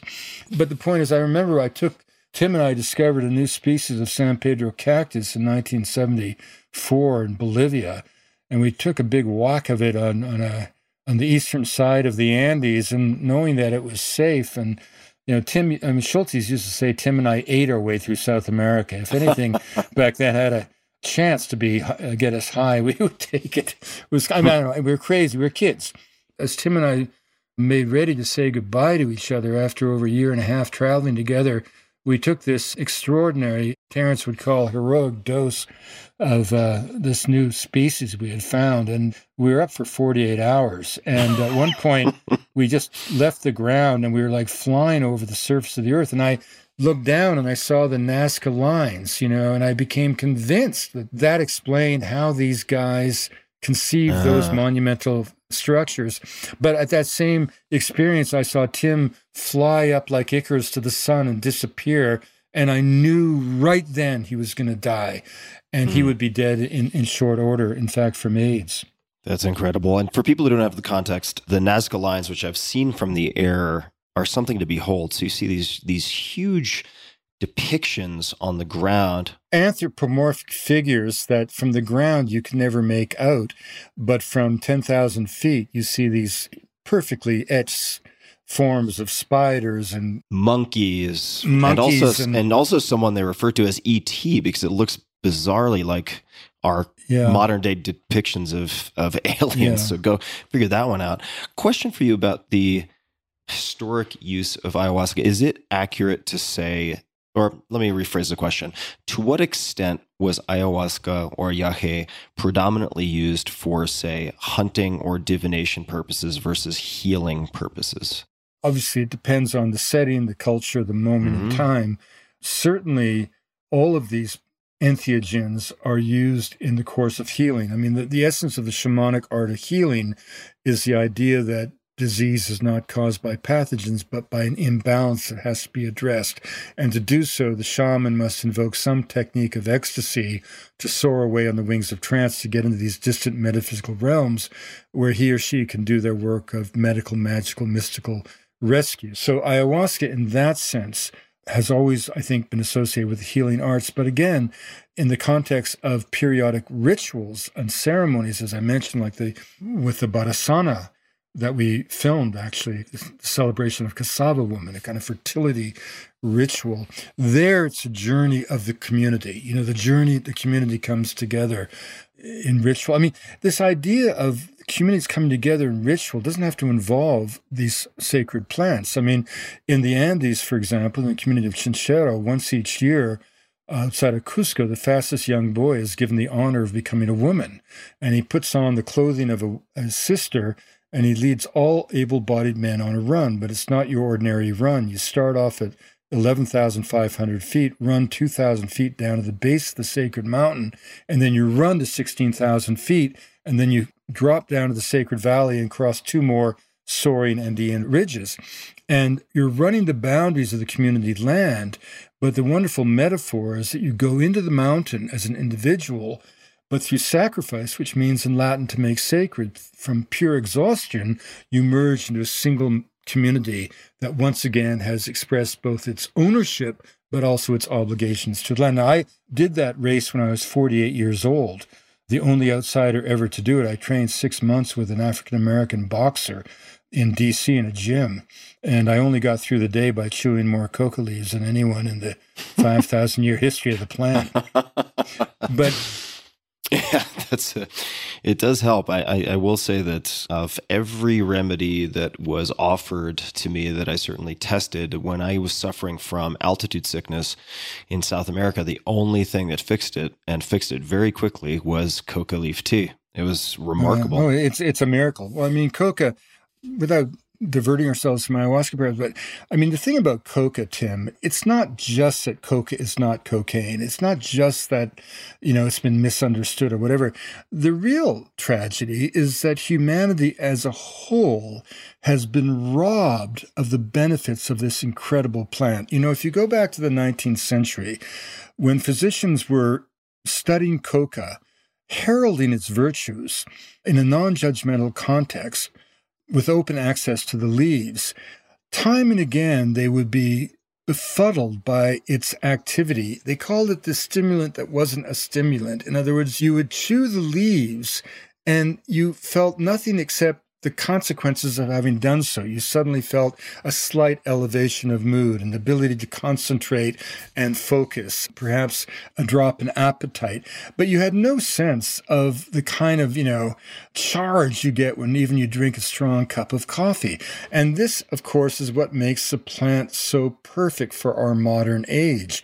I mean, who wouldn't like to have access to a substance that gently elevated their mood, that was utterly benign, that had 5,000 years of safe use, that was a sacred plant, that allowed you to focus on your damn laptop without getting distracted to email, that allowed you to overcome that slight inertia that keeps you from writing that first sentence of your report. And then you suddenly discover at the end of the day, you've been doing this so productively for 8 hours, and you just go home and you go to sleep or you have your meal or whatever with no side effects whatsoever. And you can do it again the next day and the next day and the next day. And before you know it, you see that your productivity, your well-being, your health has soared.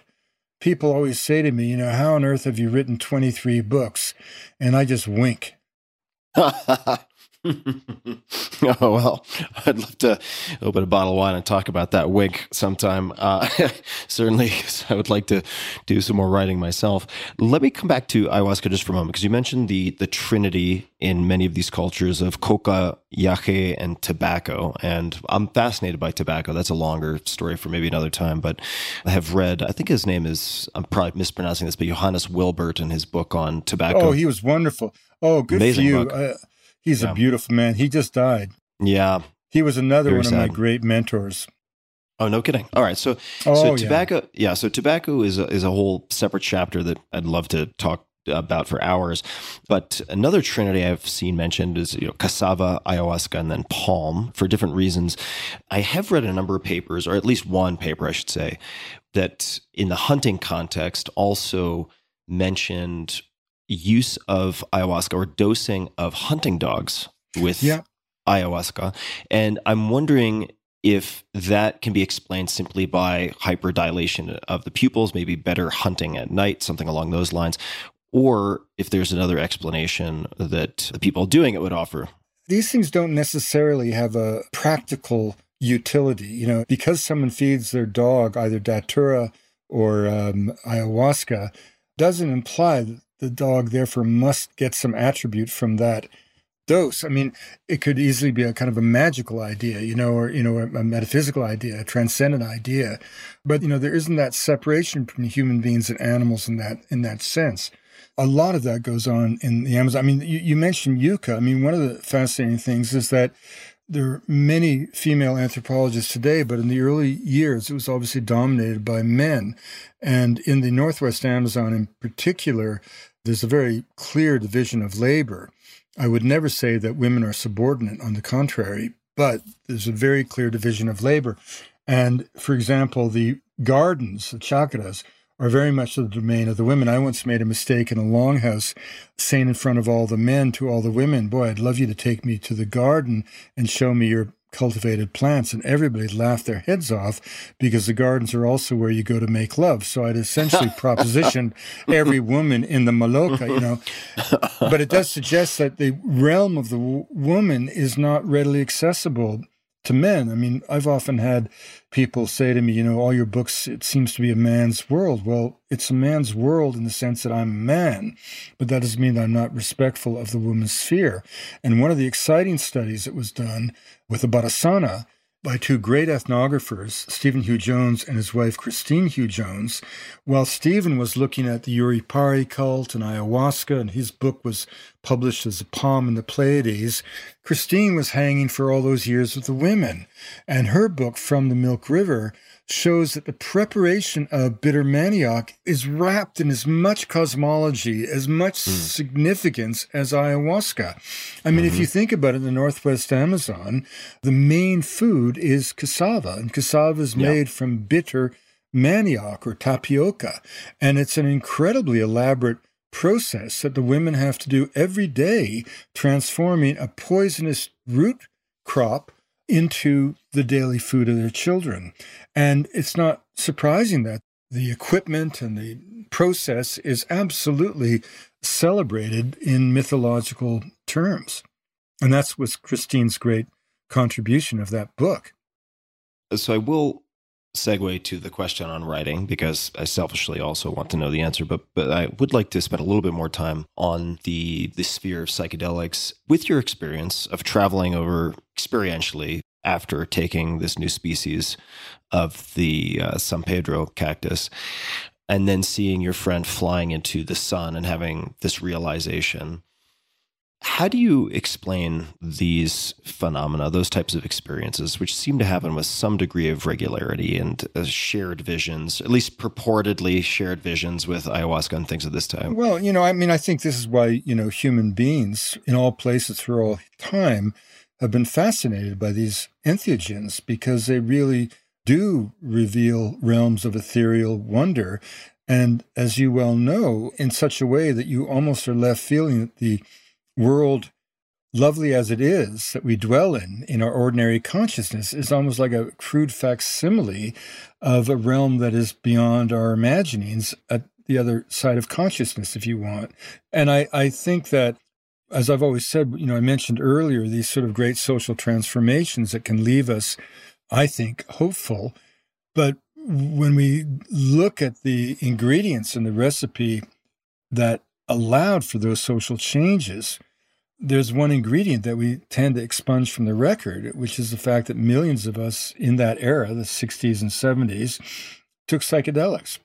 And, I don't think I would think the way I think. I don't think I would write the way I write. I don't think I would understand cultural relativism as I do. I don't think I would be drawn to nature as I am. I don't think I'd treat women the way I do, understand gay men and women, be as tolerant and open as I obviously am and have always been, if I hadn't taken psychedelics. I always make this joke that our parents said, don't take these things, you'll never come back the same. And they, poor parents, didn't understand that was the entire point of the exercise. We didn't want to come back the same. We wanted to come back transformed. I think this was the key to my generation. We all suffered from Baudelaire's malady, a horror of home. We grew up in a world that we found to be problematic, or at least I did, in terms of our treatment of the environment, the way we treated women, or the way we treated people of color, the way that gay men and women were treated,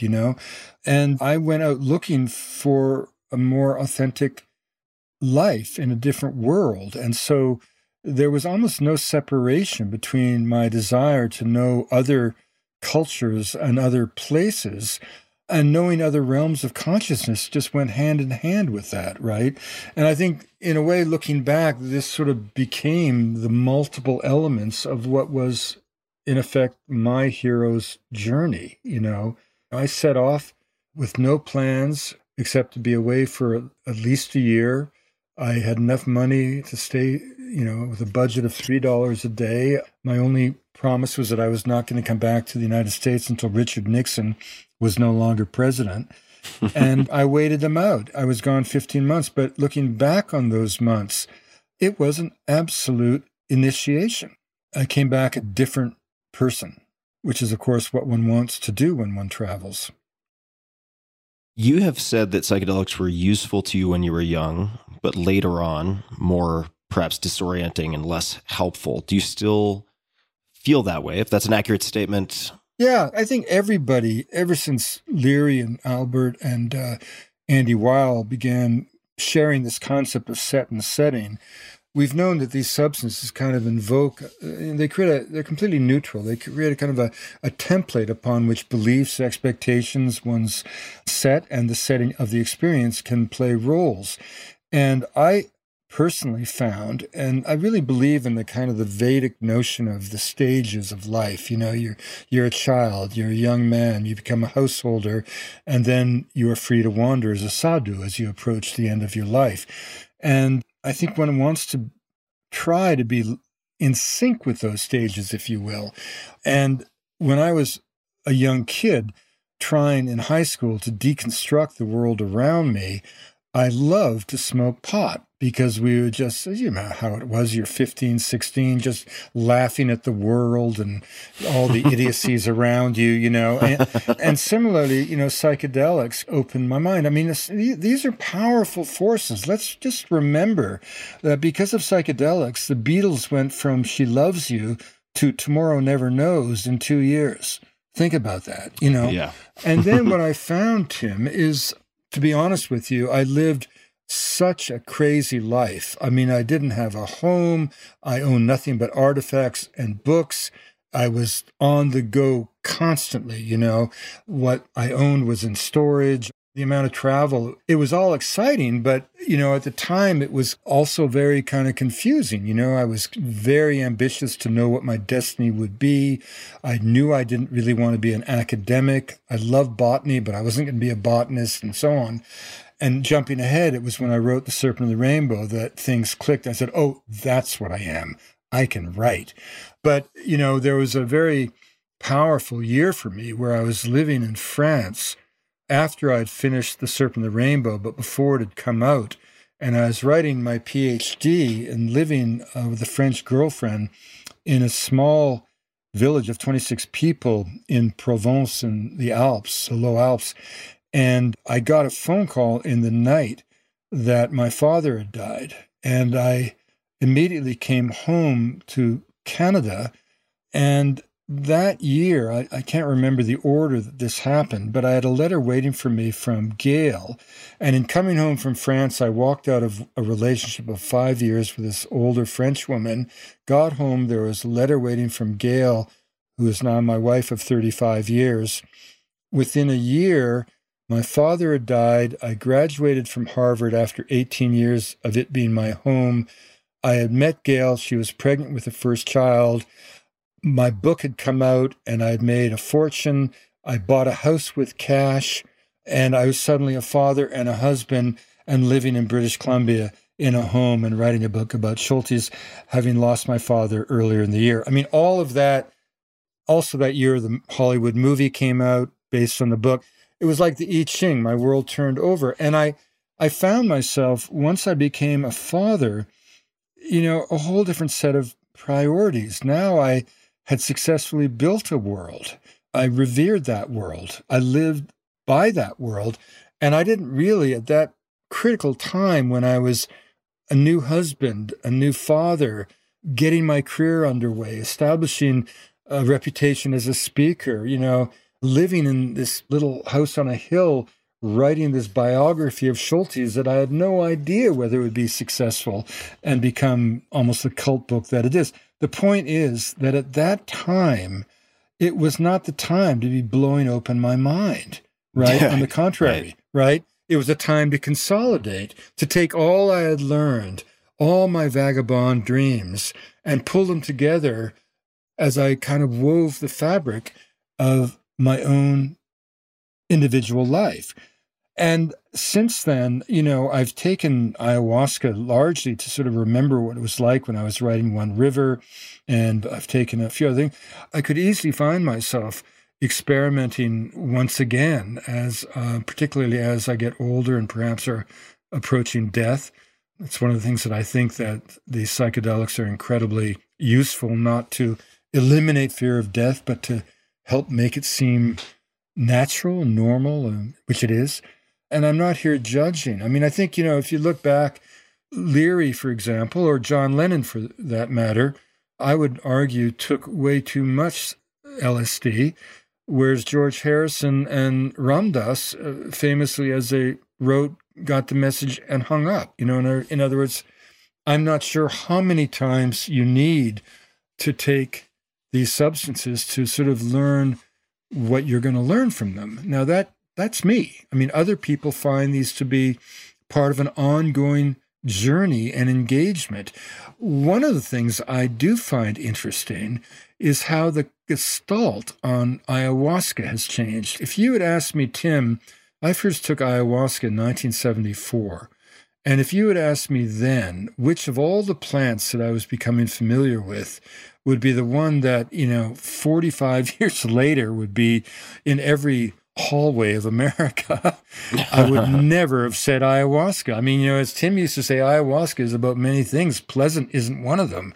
And, when you talk to the indigenous people, it's fascinating. They use language like, you're the warrior confronting the horror. You're nursing at the breast of jaguar mother when she rips you from her tit and flings you into a pit of poisonous vipers. I mean, I once was with Randy Borman, and we took ayahuasca with the Kofan, and we had a very interesting kind of spontaneous session after the experience. And I was asking, I said to these men I'd been through the journey with, I said, I got to tell you, this stuff scares the hell out of me. And they all looked at me and said, of course it does. That's what it's supposed to do, And so what I find interesting is that, people of your generation and younger are all sort of reporting how kind of transcendent and blissful and wonderful ayahuasca was. I mean, the last time I took it, just to try to remember what it was like to write about it, I remember sort of clinging to my wife for about 24 hours. Yeah. But anyway, I mean, this is all in the realm of set and setting. I do find that I prefer something like San Pedro cactus for the kind of visceral connection to the natural world. Yeah, I feel like not that dissimilar from your description or the impetus behind the Wayfinders, that not polemics, not politics, but storytelling is what you can use to drive a change in culture. I think that ayahuasca, maybe counterintuitively because of the just awful experiences that many people will have, or challenging, let's just say, has all the ingredients for great storytelling. You have a group setting. You have, in most cases, at least in the United States, an imported exotic shaman who is running the show. You have shared privation in the form of vomiting and God knows what else. And so you have just the perfect cocktail for word of mouth in so many ways. And I think for that reason, it has traveled and become so sexy in a sense, unlike, say, mushrooms that in the United States, these psilocybe mushrooms are taken in a very recreational setting, which would be very dissimilar from, say, the Mazatec traditional use. But that never made the hop. It never crossed the border. I always wonder if, in the morning after taking ayahuasca, I always just feel happy to be alive. And I'm sometimes with these young people, whether it's just that, they're so happy just to have gotten through it, But anyway, it's a phenomenon. Yeah. I think there's also a selection bias for the highlight reels. It's much like if you're part of a religion, meaning I'm using religion in quotation marks, that is dietary focused, right? And if your hair starts falling out because you're following some weird diet, you don't want to confess that to the group because you'll be ostracized. So you just don't talk about how, I felt destabilized for 2 weeks, but you do tell them like, I had this insight about my dad and things are so much better now. Anyway, I'll put that aside. Let's talk about writing. I really enjoy your writing. It is poetic. It has a very nuanced play of words and wordsmithing. And I've, in the course of doing research for this conversation, came across you mentioning on several occasions that you were forced to teach yourself to write well. And I'm most curious, and not necessarily why that was the case, but what the process looked like. How did you teach yourself to write well?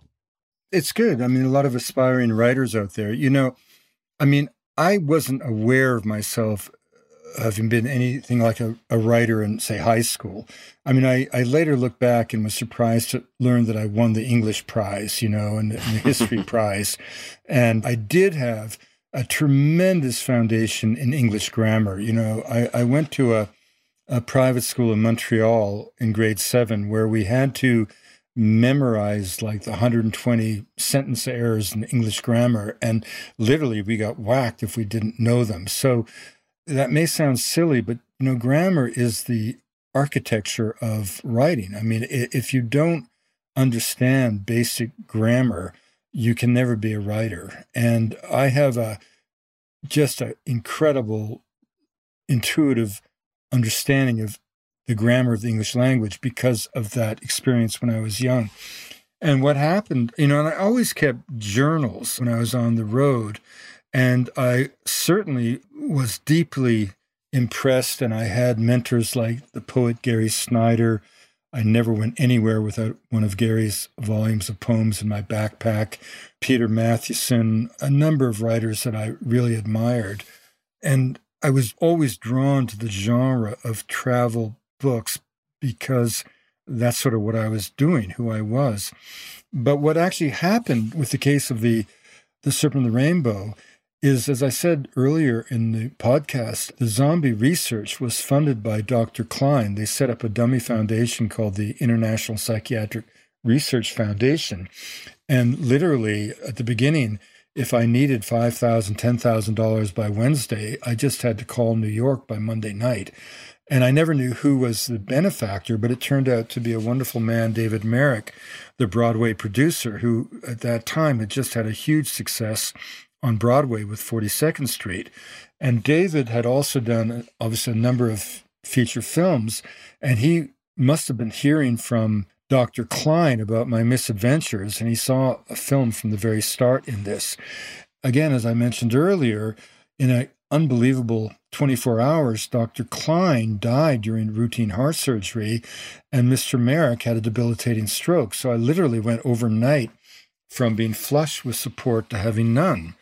And I did apply to all the standard research sources, various grants, foundations, but they all take months and months to let you know whether you're going to get the money or not. And I had guided that British journalist through the Darien Gap. His name was Sebastian Snow, and he had written a really kind of dreadful book about his journey called The Rucksack Man, and he actually lifted whole passages out of my diaries into his book, which actually was a fair exchange because it was the first time I saw my writing in print, albeit lifted from my journals. I was able to give him something worth saying because I spoke Spanish and was hanging with the Indians all the time. He knew nothing about where he was. He said if he spoke the Queen's English loud enough, they'd understand. He was just this complete eccentric guy. He went mad in Costa Rica, but that's a whole nother story. But I thought, well, my God, if he could write a book, I can write a book. So that was an idea. He generously gave me the address of his literary agent in London. I walked off the street and said, I've got a couple of ideas. And this sort of Englishman looked down his nose, as they often do to Canadians, well, there might be something in that zombie thing. And before I knew it, I dictated the story into a typewriter, what happened to me, had it transcribed, typed by Ed Wilson's, Professor Wilson's wonderful, the late E.O. Wilson's secretary. And I had this big sort of 150-page thing, and I gave it in as a book proposal, got a contract for what then was an enormous amount of money for me, $35,000, spent it on some fun in Paris with a girlfriend, and then used the rest of it to finish the research. And then I had to actually write a book. And I wrote 2 chapters in Haiti. I had malaria and hepatitis at the same time, and I was really sick. And I wrote 2 chapters that I thought was the best thing since the Bible. And I sent it to the editor, and he sort of sent it back to me and said, try again. And then I left the university, and a very dear friend of mine sort of plucked me out of Haiti and brought me to her beautiful farm in Virginia, and to both get well, but also to write the book. And I stayed there working in a slave cabin for 7 months. And I had a great story to tell. I had lived this story. I just had to find the way to tell it. So what I did, and no one gave me this idea, and I certainly had never taken a creative writing course. I mean, most creative writing courses are taught by people who are teaching creative writing courses because they can't write creatively. Otherwise, they'd be not doing that. They'd be writing books. But that may be a little harsh. But all of us, lots of times, have to get academic jobs. Don't get me wrong. But what I did is I just took all my favorite books, Hemingway, for example, for dialogue, No One's Better. Isaac Dinesen for landscape, Lawrence Durrell in the Alexandria Quartet. How do you evoke the exoticism of a place as surreal as Haiti? Well, how about Alexandria in the 1940s? Carpentier for mystical thing. And this pile by my typewriter, kept changing and so on, but it was always there. And I never obviously copied or plagiarized, but as I was trying to tell my story and I was stuck on how to do it, like what language to use, I would just pick up any book randomly and read for a while. And it was just weird, almost like by osmosis. I was often writing at night. I had lots of coca, and I was kind of in this kind of creative space. And again, one thing that I think a lesson of all that is, in the end, I wrote that book in 7 months, and it was edited in a single day. And it came out and it sold 500,000 copies. Hold on. You say edited in a single day? Oh, yeah. Almost no editing whatsoever. Oh, okay. I see. All right. I got it. What I mean by that is, look, there's lots of different ways of writing. Some people like to spit out a first draft, as they say, or, just puke it onto the page. Well, I've just never understood how you could make something beautiful of puke. So to my detriment, perhaps, I'm a much more laborious writer. And I've never done a second draft of a book. I do that in a way as I'm going through, as I write a paragraph, I'm paying attention. I think writing is analogous to sculpture. You got to pay attention. Like Barbara Tuchman, the great historian, had a little note above her typewriter, will they turn the page, And you have to create rhythms in every line. You have to end every paragraph with something that's going to make the reader want, and it becomes unconscious, right? But at the same time, you're paying attention to the cadence of every word, at least I am. And that's when you talk about lyricism. And that was a skill I had to learn. In the early days, it was very funny. My wife wouldn't bother to edit or look at anything I write anymore. We've been married too long. But in the early days, she was wonderful at not editing per se. She never added any words or deleted anything. But she had a little stamp that we called the puke meter. And if I had a passage where I went beyond lyricism to purple prose, she'd just stamp it, a little face of someone throwing up.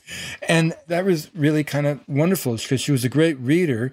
And, you can always go out on the lyrical edge, if you will, because you can always pull it back, but you can't bring spirit to dry prose, So, and it's interesting. Like everything else, you get better and better the more you do it. Now I write bizarrely effortlessly. No one writes effortlessly. Hemingway said anyone who says they write easily is either a bad writer or a liar. But I certainly don't. Also, I've never mistook activity for results because I've been self-employed most of my life, and I've never indulged writer's block. Can you imagine if a plumber came to your home, looked at you, and suddenly patted their brow and said, just can't do it today, I've got plumber's block? You call the bloody police, right? No, writing's a craft. You get up in the morning and you do it. But one of the things that really was amazing to me, a real turning point in my life, having been raised in that kind of simple middle-class world where creativity happens to someone else. The Beatles are creative, the Leonard Bernstein is creative, whatever. When I finally understood that creativity is not the motivation of action, it's a consequence of action. If you don't do, you can't create. So, that insight and acting on that insight changed my life. I never sat around to wait for permission to write about any subject. People will say, I can't write about World War I because I'm a botanist. No, you apply the same research skills that you use to write about the Haitian zombie to understanding the essence of British culture in Edwardian England. In the same token, you can't be a photographer if you don't take pictures. The way you become a better photographer is to take more and more images and to study the work of the masters. That's what I always would say to a young person. If you want to write nonfiction, find the nonfiction that you think is the best going and pay attention. Don't just read it, study it. It's the same thing with music. When you listen to any of these great characters, from Jimmy Page to the beloved and late Jeff Beck, just terrible he passed away, they always talk about how they mined the work of every other blues player before them. Practice, practice, practice. I mean, Jerry Garcia never had a guitar out of his hands, nor did Hendrix. So you just have to do it and then ask. It's that classic idea of, do what needs to be done and only then ask whether it was permissible or possible. One of the things that I've found, Tim, about life is that at every single stage of life, there's someone telling you shouldn't do something. And nobody wants you to change. In my case, it was, you're from Canada. What's wrong with the university? Why do you have to go to Harvard? Wait a minute. You're supposed to be a lawyer. What's this anthropology thing? Wait a minute. You're an what's this botany thing? We just came back from the Amazon. What's this voodoo thing? Wait a minute. How can you go work in a logging camp? Your father just spent half his money sending you to this fancy school. Wait a minute. You've been in a logging camp. Why should you be a park ranger? Wait a minute. It's always like that. You cannot look behind you. I remember our mutual friend, Mark Plotkin, once told me, in the early days, the problem with climbing up the flagpole is that there's always somebody looking up your butt. By the way, that's a classic Mark kind of line. That is a classic Mark line. That is a very classic Mark line. I must say, Wade, this is an extremely enjoyable conversation for me. I'm taking a lot of notes. There are many other questions that I would love to ask, but I think I'll make it not so much dealer's choice, but guest's choice. So let me offer 3 options for sort of wrapping up, and then I would love to have you pick.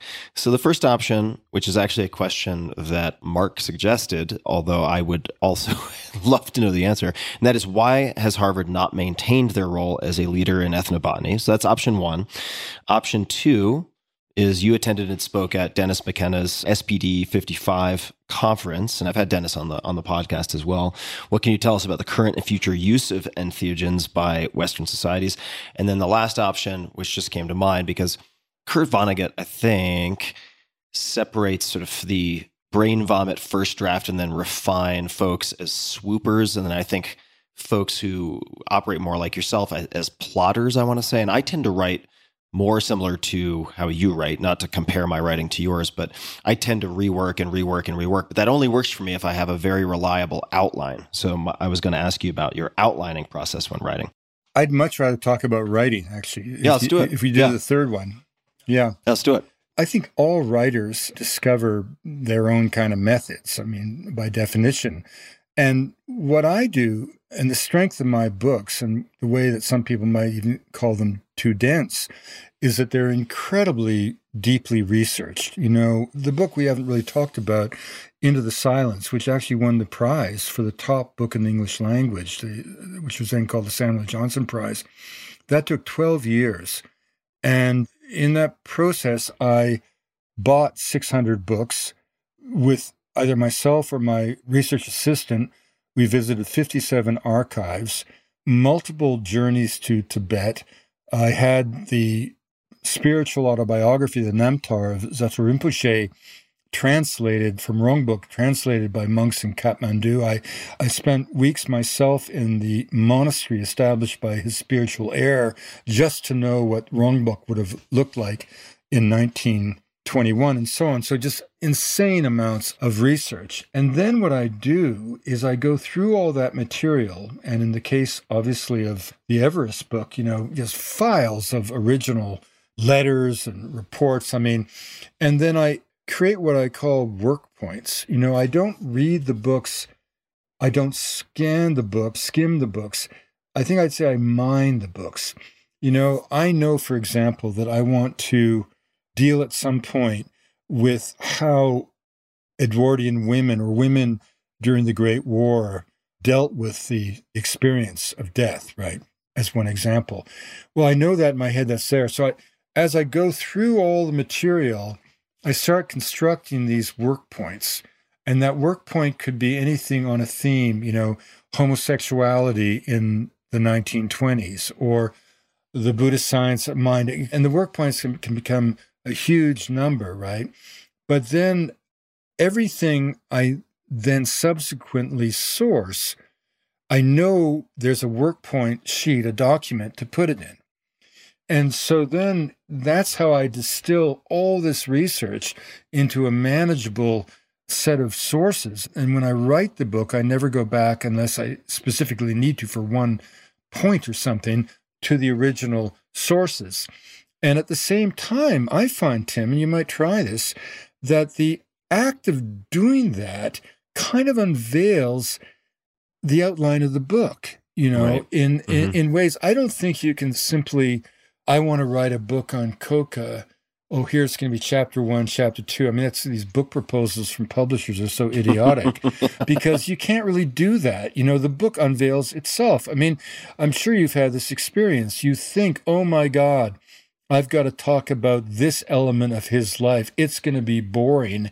I'll have to cover it in 10 pages, and you discover you can actually say all that you need to say in a paragraph.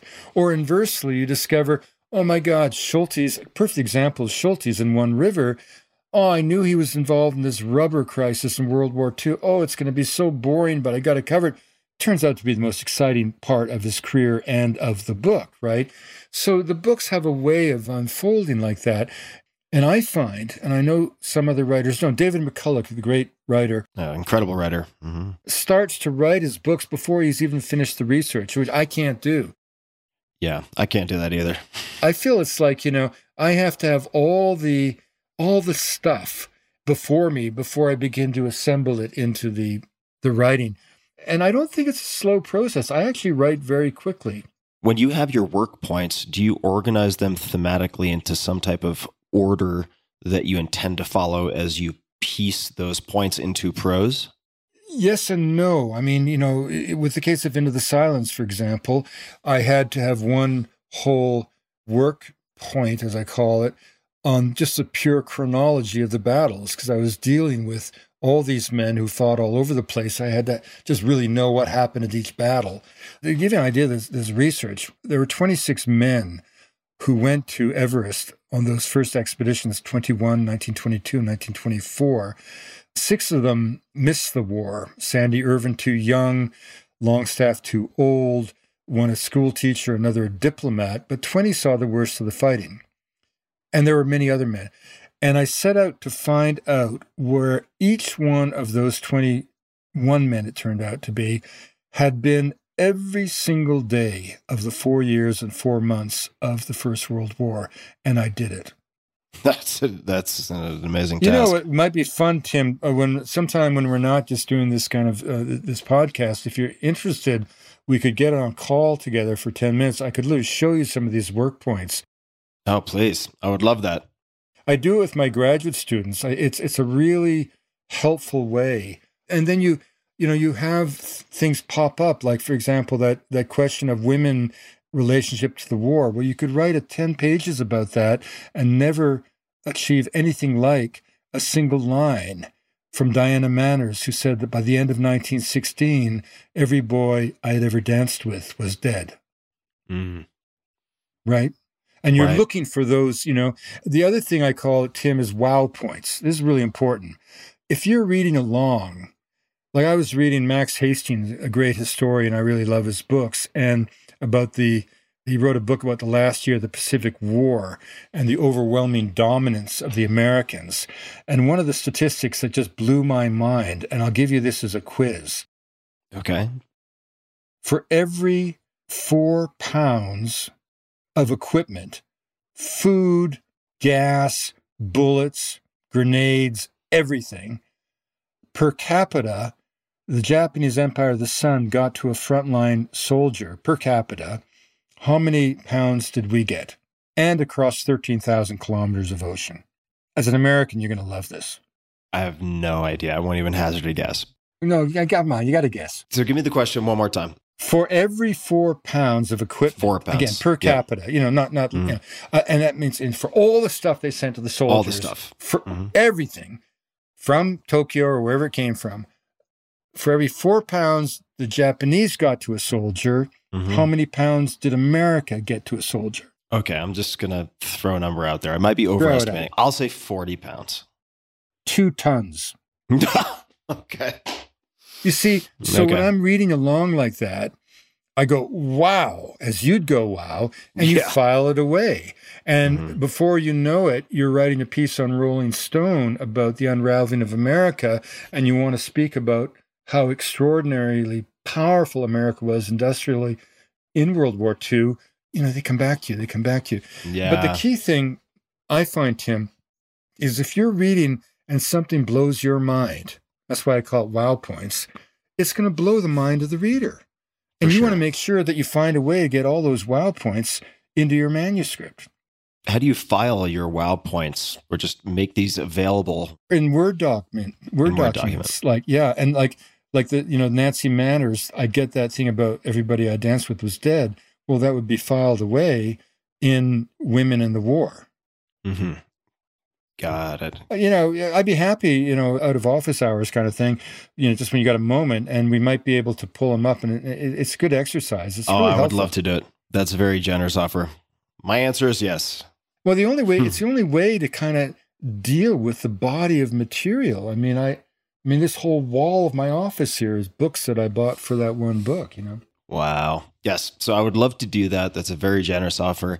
And you've been very generous with your time. I appreciate you being so game to go 2.5 hours. I could go another 2.5 hours, but maybe we'll save that for round 2 if this torture wasn't too bad.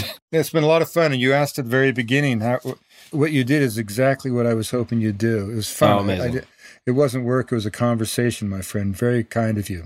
Oh, I loved it. And I hope we get to meet in person. But before then, we can certainly have a phone call. I would love to see your work points and your flow. Is there anything you would like to mention, call attention to, any request of the audience you'd like to make before we come to a close?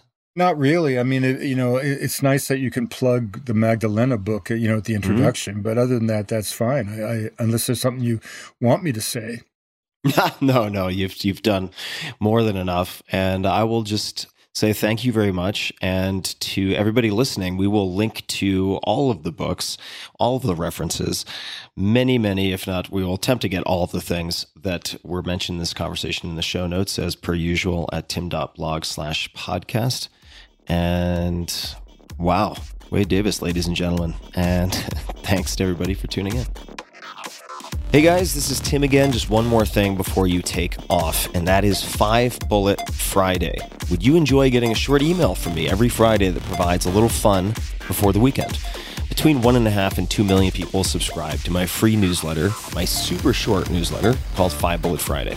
Easy to sign up, easy to cancel. It is basically a half page that I send out every Friday to share the coolest things I've found or discovered or have started exploring over that week. It's kind of like my diary of cool things. It often includes articles I'm reading, books I'm reading, albums perhaps, gadgets, gizmos, all sorts of tech tricks and so on that get sent to me by my friends, including a lot of podcast guests. And these strange esoteric things end up in my field, and then I test them, and then I share them with you. So if that sounds fun, again, it's very short, a little tiny bite of goodness before you head off for the weekend, something to think about. If you'd like to try it out, just go to tim.blog/Friday. Type that into your browser, tim.blog/Friday. Drop in your email, and you'll get the very next one. Thanks for listening. This episode is brought to you by ButcherBox. ButcherBox makes it easy for you to get high-quality, humanely raised meat that you can trust. They deliver delicious 100% grass-fed, grass-finished beef, free-range organic chicken, heritage breed pork, and wild-caught seafood directly to your door. For me, in the past few weeks, I've cooked a ton of their salmon, as well as 2 delicious barbecue rib racks in the oven. Super simple. They were the most delicious pork ribs I've ever prepared. My freezer is full of ButcherBox. When you become a member, you're joining a community focused on doing what's better for all. That means caring about the lives of animals, the livelihoods of farmers, treating our planet with respect, and enjoying better meals together. ButcherBox partners with folks, small farmers included, who believe in going above and beyond when it comes to caring for animals, the environment, and sustainability. And none of their meat is ever given antibiotics or added hormones. So how does it work? It's pretty simple. You choose your box and your delivery frequency. They offer 5 boxes, 4 curated box options, as well as the popular custom box, so you get exactly what you and or your family love. Box options and delivery frequencies can be customized to fit your needs. You can cancel at any time with no penalty. ButcherBox ships your order frozen for freshness and packed in an eco-friendly 100% recyclable box. It's easy, it's fast, it's convenient. I really enjoy it. And best of all, looking at the average cost, it works out to be less than $6 per meal. ButcherBox has a special offer running for you, my dear listeners. Use code TIM, that's T-I-M of course, to get $20 off of your first box. Sign up at butcherbox.com/Tim and use code TIM to get $20 off. One more time, ButcherBox, spelled ButcherBox, that's butcherbox.com/Tim and code TIM. This episode is brought to you by FreshBooks. When you're running your own business, it is easy to get weighed down by work that does not get you paid. That's why I love FreshBooks and have been recommending it for years on this podcast. FreshBooks makes managing your money and your business easier, from easy invoicing to time-saving automations. FreshBooks simplifies accounting and bookkeeping and ensures you're ready for tax time. FreshBooks was built for business owners and accounting professionals. It is simple, simple, simple. Based on a benefits survey of more than 10,000 FreshBooks customers, you can save up to 11 hours a week by streamlining and automating bookkeeping and accounting tasks like time tracking, invoicing, and expense tracking. You can also create professional branded invoices in minutes. More than 30 million people have used FreshBooks and love it for its intuitive dashboard and reports. It's easy to see at a glance exactly where your business stands, and it's even easier to turn everything over to your accountant come tax season.